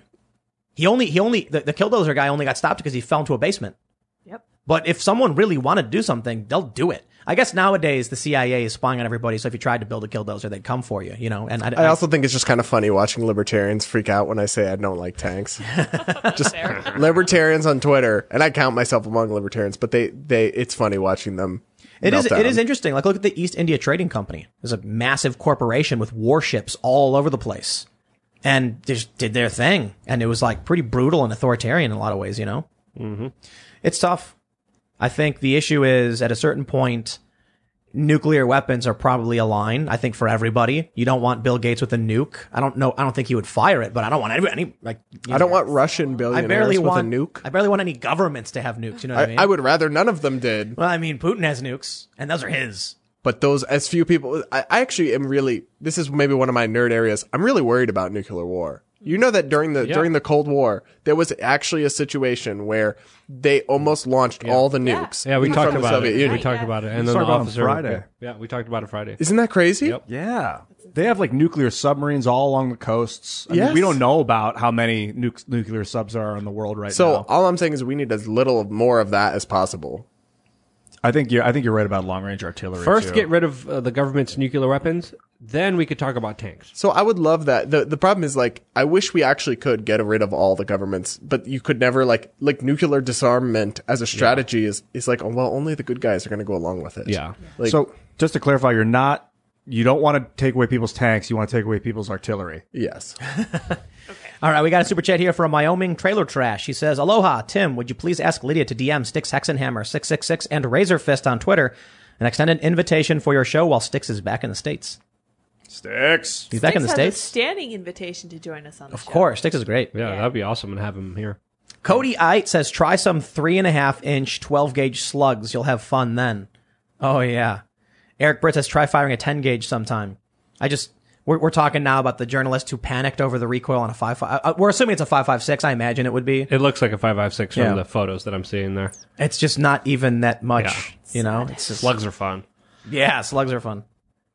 Ricky Bobby says, ever since I got into crypto about 10 months ago, I get ads on YouTube for black girl stocks. Could you imagine if I tried making white boy stocks? The double standard is absolutely insane. P.S. Polkadot to the moon. Okay. Polkadot's incredible. It's not a security, so you can't get it in the United States. Oh, really? Yeah, technically. ID says, hey, Tim, I recommend you check out a song called Knives, Guns, and Bed by Rare Americans. The song is a representation of China and America fighting. Interesting. Timothy Peterson says, on the AR-15 PTSD tip, When we first went to range in basic training, our drill sergeant put an M16 against his crotch and fired off 3 rounds to demonstrate low recoil. Love it when MSM refers to 223-556 as high power. No, seriously. We have a 308, which was fun at the range. Yep. And it's just like, what is this guy doing? He's never, like, I'm sorry, I gotta bring it back to how funny it is to imagine, like, a teenager going turkey hunting with his family, and that's more recoil than this guy had, and he can't handle that? People, seriously. Jeez. Oh, okay, so Matthew Doherty says Steven Crowder announced today that he will be involved in a lawsuit against big tech, and he plans to join in or do something similar. Me, no, but I did see that Jack Posobiec tweeted something about Amazon and mail-in voting, and Twitter labeled it as disputed. And I think that might be grounds for a defamation suit against Twitter because Twitter made the statement. So if you tweet something about, so Amazon recently said, we don't want mail-in votes, we want in-person secure. And then he tweeted saying, like, they're saying mail-in voting is, insecure. Twitter put an auto flag on it saying this claim about voter fraud is disputed, blah, blah, blah. But it's not disputed. Everyone agrees. The media agrees. Jeff Bezos did say this. That's a false statement of fact. So what would the claim be against Twitter? Twitter made the statement. By putting a statement on Jack Posobiec's tweet, Twitter publicly stated Jack Posobiec is wrong. But he's a public figure, so he has a really high defamation standard. Which would be knowing that what he said was true and correct and still putting the flag there anyway, which is the challenge, because if it was done by an algorithm... That's what I was going to say, is like, right. You have to prove intent. It's like, I got sued by Roy Moore, right, for an article I wrote criticizing him. Yeah, fun fact about me. But like, one article I wrote was not false at all. But even if it was, he would have had to prove that I knew it was false and published it anyway. So the public figure standard is so high, it's like barely anyone can ever reach it. Matthew Reckamp says, in several videos, Tim seemingly justified the cancellation of the XL pipeline by mentioning the 29 leaks. From my view, there are questions that need to be answered. How severe were the leaks? How many is that compared to other transportation methods? Is it worth the oil being sent likely to China? I think it's unfair to say I seemingly justified the cancellation. In my latest video, I said I have no strong opinions one way or the other. I understand the argument that it actually creates less emissions transporting the oil by pipeline than by freight or by trucks. And I don't know the amount of spills we've got from freight or from trucks, so it's hard to know who's right or wrong on the issue. The point I was making is that these unions endorsed, the pipefitters union endorsed Biden, and Politico was like, even though he says he's going to ban Keystone, they did it anyway. And then when he bans Keystone, they're like, oh no, oh geez, how could he do this? And I'm like, you knew he was going to do it. You're not really outraged. You're pretending because you're manipulating your members. Did he ban fracking? He put a moratorium on it. Okay. On federal land. So what conservatives are doing now is they're saying, aha, see, he banned fracking. And they're missing the last part of that on federal land for 60 days. And the left is saying he didn't ban fracking, ignoring that he did actually ban some fracking. So it's like you said before, talking past each other. Right. Moral of the story, everyone's wrong. Yes, everyone's wrong. Yes. I mean, it's fair to say he banned some fracking, but you got to put the some in there. Otherwise, people think he just outright banned fracking. And he temporarily banned it. Right, 60 days. And, we'll see how things play out. But I think he's going to do it. Or it's fair to say that he was lying to all those people who asked him when he was like, oh, we're going to get rid of it. Trust me. Lies. But he also, the thing is, he and Kamala both said both things on different occasions on the campaign trail. Exactly. Sometimes he said, yes, we will ban it. Sometimes he said, we'll just ban it on federal lands or some other thing. And also, if America becomes less energy independent, we have more of an excuse to go into the Middle East. Just saying. And Joe Biden doesn't need much of an excuse to do that. Yep. Orangefield 2 says, Lydia, can we book someone to actually disagree with you guys? Have an appropriate, polite debate? It seems like an echo chamber and no one learns anything. Love your show, though. Well, we invite many leftists, but they're scared of COVID. And I don't mean that disrespectfully. I mean, literally. We've invited many leftists, high-profile ones, and they're like, I'll do your show. And then it's like, we'll buy your ticket. We'll get you. Whoa. In person? Yes, the show is in person. We don't have any setup, and I don't intend to do Skype or digital stuff. It just doesn't work. It doesn't work at all. It's everyone sits there and then yells at each other while their chats go off and they argue back. Nah. Having someone in here in person is how you do it. And unfortunately, it is a fact. Gallup has the polls. The left is terrified of COVID. They won't travel. There are even some like rational and legit leftists I really like that say the same thing. They're scared of COVID. Conservatives don't seem to care at all. Look at this guy sitting there with no mask on. No, I mean, we're all socially distanced, actually, which is interesting. We are, more or less. But I guess the thing is, I also think it's also hard to get leftists to come on your podcast, period. At least that's been my experience, is I've reached out to a bunch of people, and they don't really seem. I would go on MSNBC. I'd go on Rachel Maddow. I'd be like, anytime. I don't know that a lot of leftists really are willing to engage. I've had there's one leftist I really like, and he said to me, like, I really appreciate the invite. To be honest, there's no upside for me coming on your show. And I'm like, you're right. Big audience, but do they not care about reaching? They don't think that the people who watch this show is going to benefit them in any way. So why would they bother doing it? Unless they make clips for leftists. That's just an alien mentality to me, though. At least it was honest. If you're doing this kind of thing, you should care about reaching people with your message and your voice. Yeah. And it shouldn't just be reaching people of a certain persuasion, or you're doing it wrong. I've always been of the ilk of like communication first, get through to the human, and then if we want to talk about ideas and whatever. But as long as you can connect with the human, it doesn't really matter who you're talking to. All right, we got a super chat here from Crystal Max 76. I love your RV, Luke. Maybe you should invite someone random to wake Tim up. A tired Tim in a beanie sounds like a party. Keep the members only content coming. Thanks, guys. I like the way you're thinking, and since you did this to me, I now have been granted permission officially by the internet and the rules of super chats to do the same to you. Yes, you changed it all when I knocked on your door when you were sleeping. And what did you say to me? What? I don't think I can repeat it. Well, I don't remember. You changed the rules. What? I didn't you were sleeping, and I Listen. banged on your door. And then I'm not going to say it. I'll leave it there. Wait. What So did do you I say? sleep in the beanie? Is that what I got from this? You sleep in the beanie? No, I got these really nice little boxer shorts. You ever sleep in the beanie? Why would I? Just falling I asleep. feel like it's your thing. No, I take it off on the couch every day. What do you mean? I'm sitting there watching, what do you watch, Family Guy or whatever, and I'll play Hearthstone on the tablet. And then Let me know who I I guess you should do. surprise Tim with. Feel free to reach out to me anytime. Lauren Southern. What's she up to? She was on Ruben. she lives in wasn't Australia.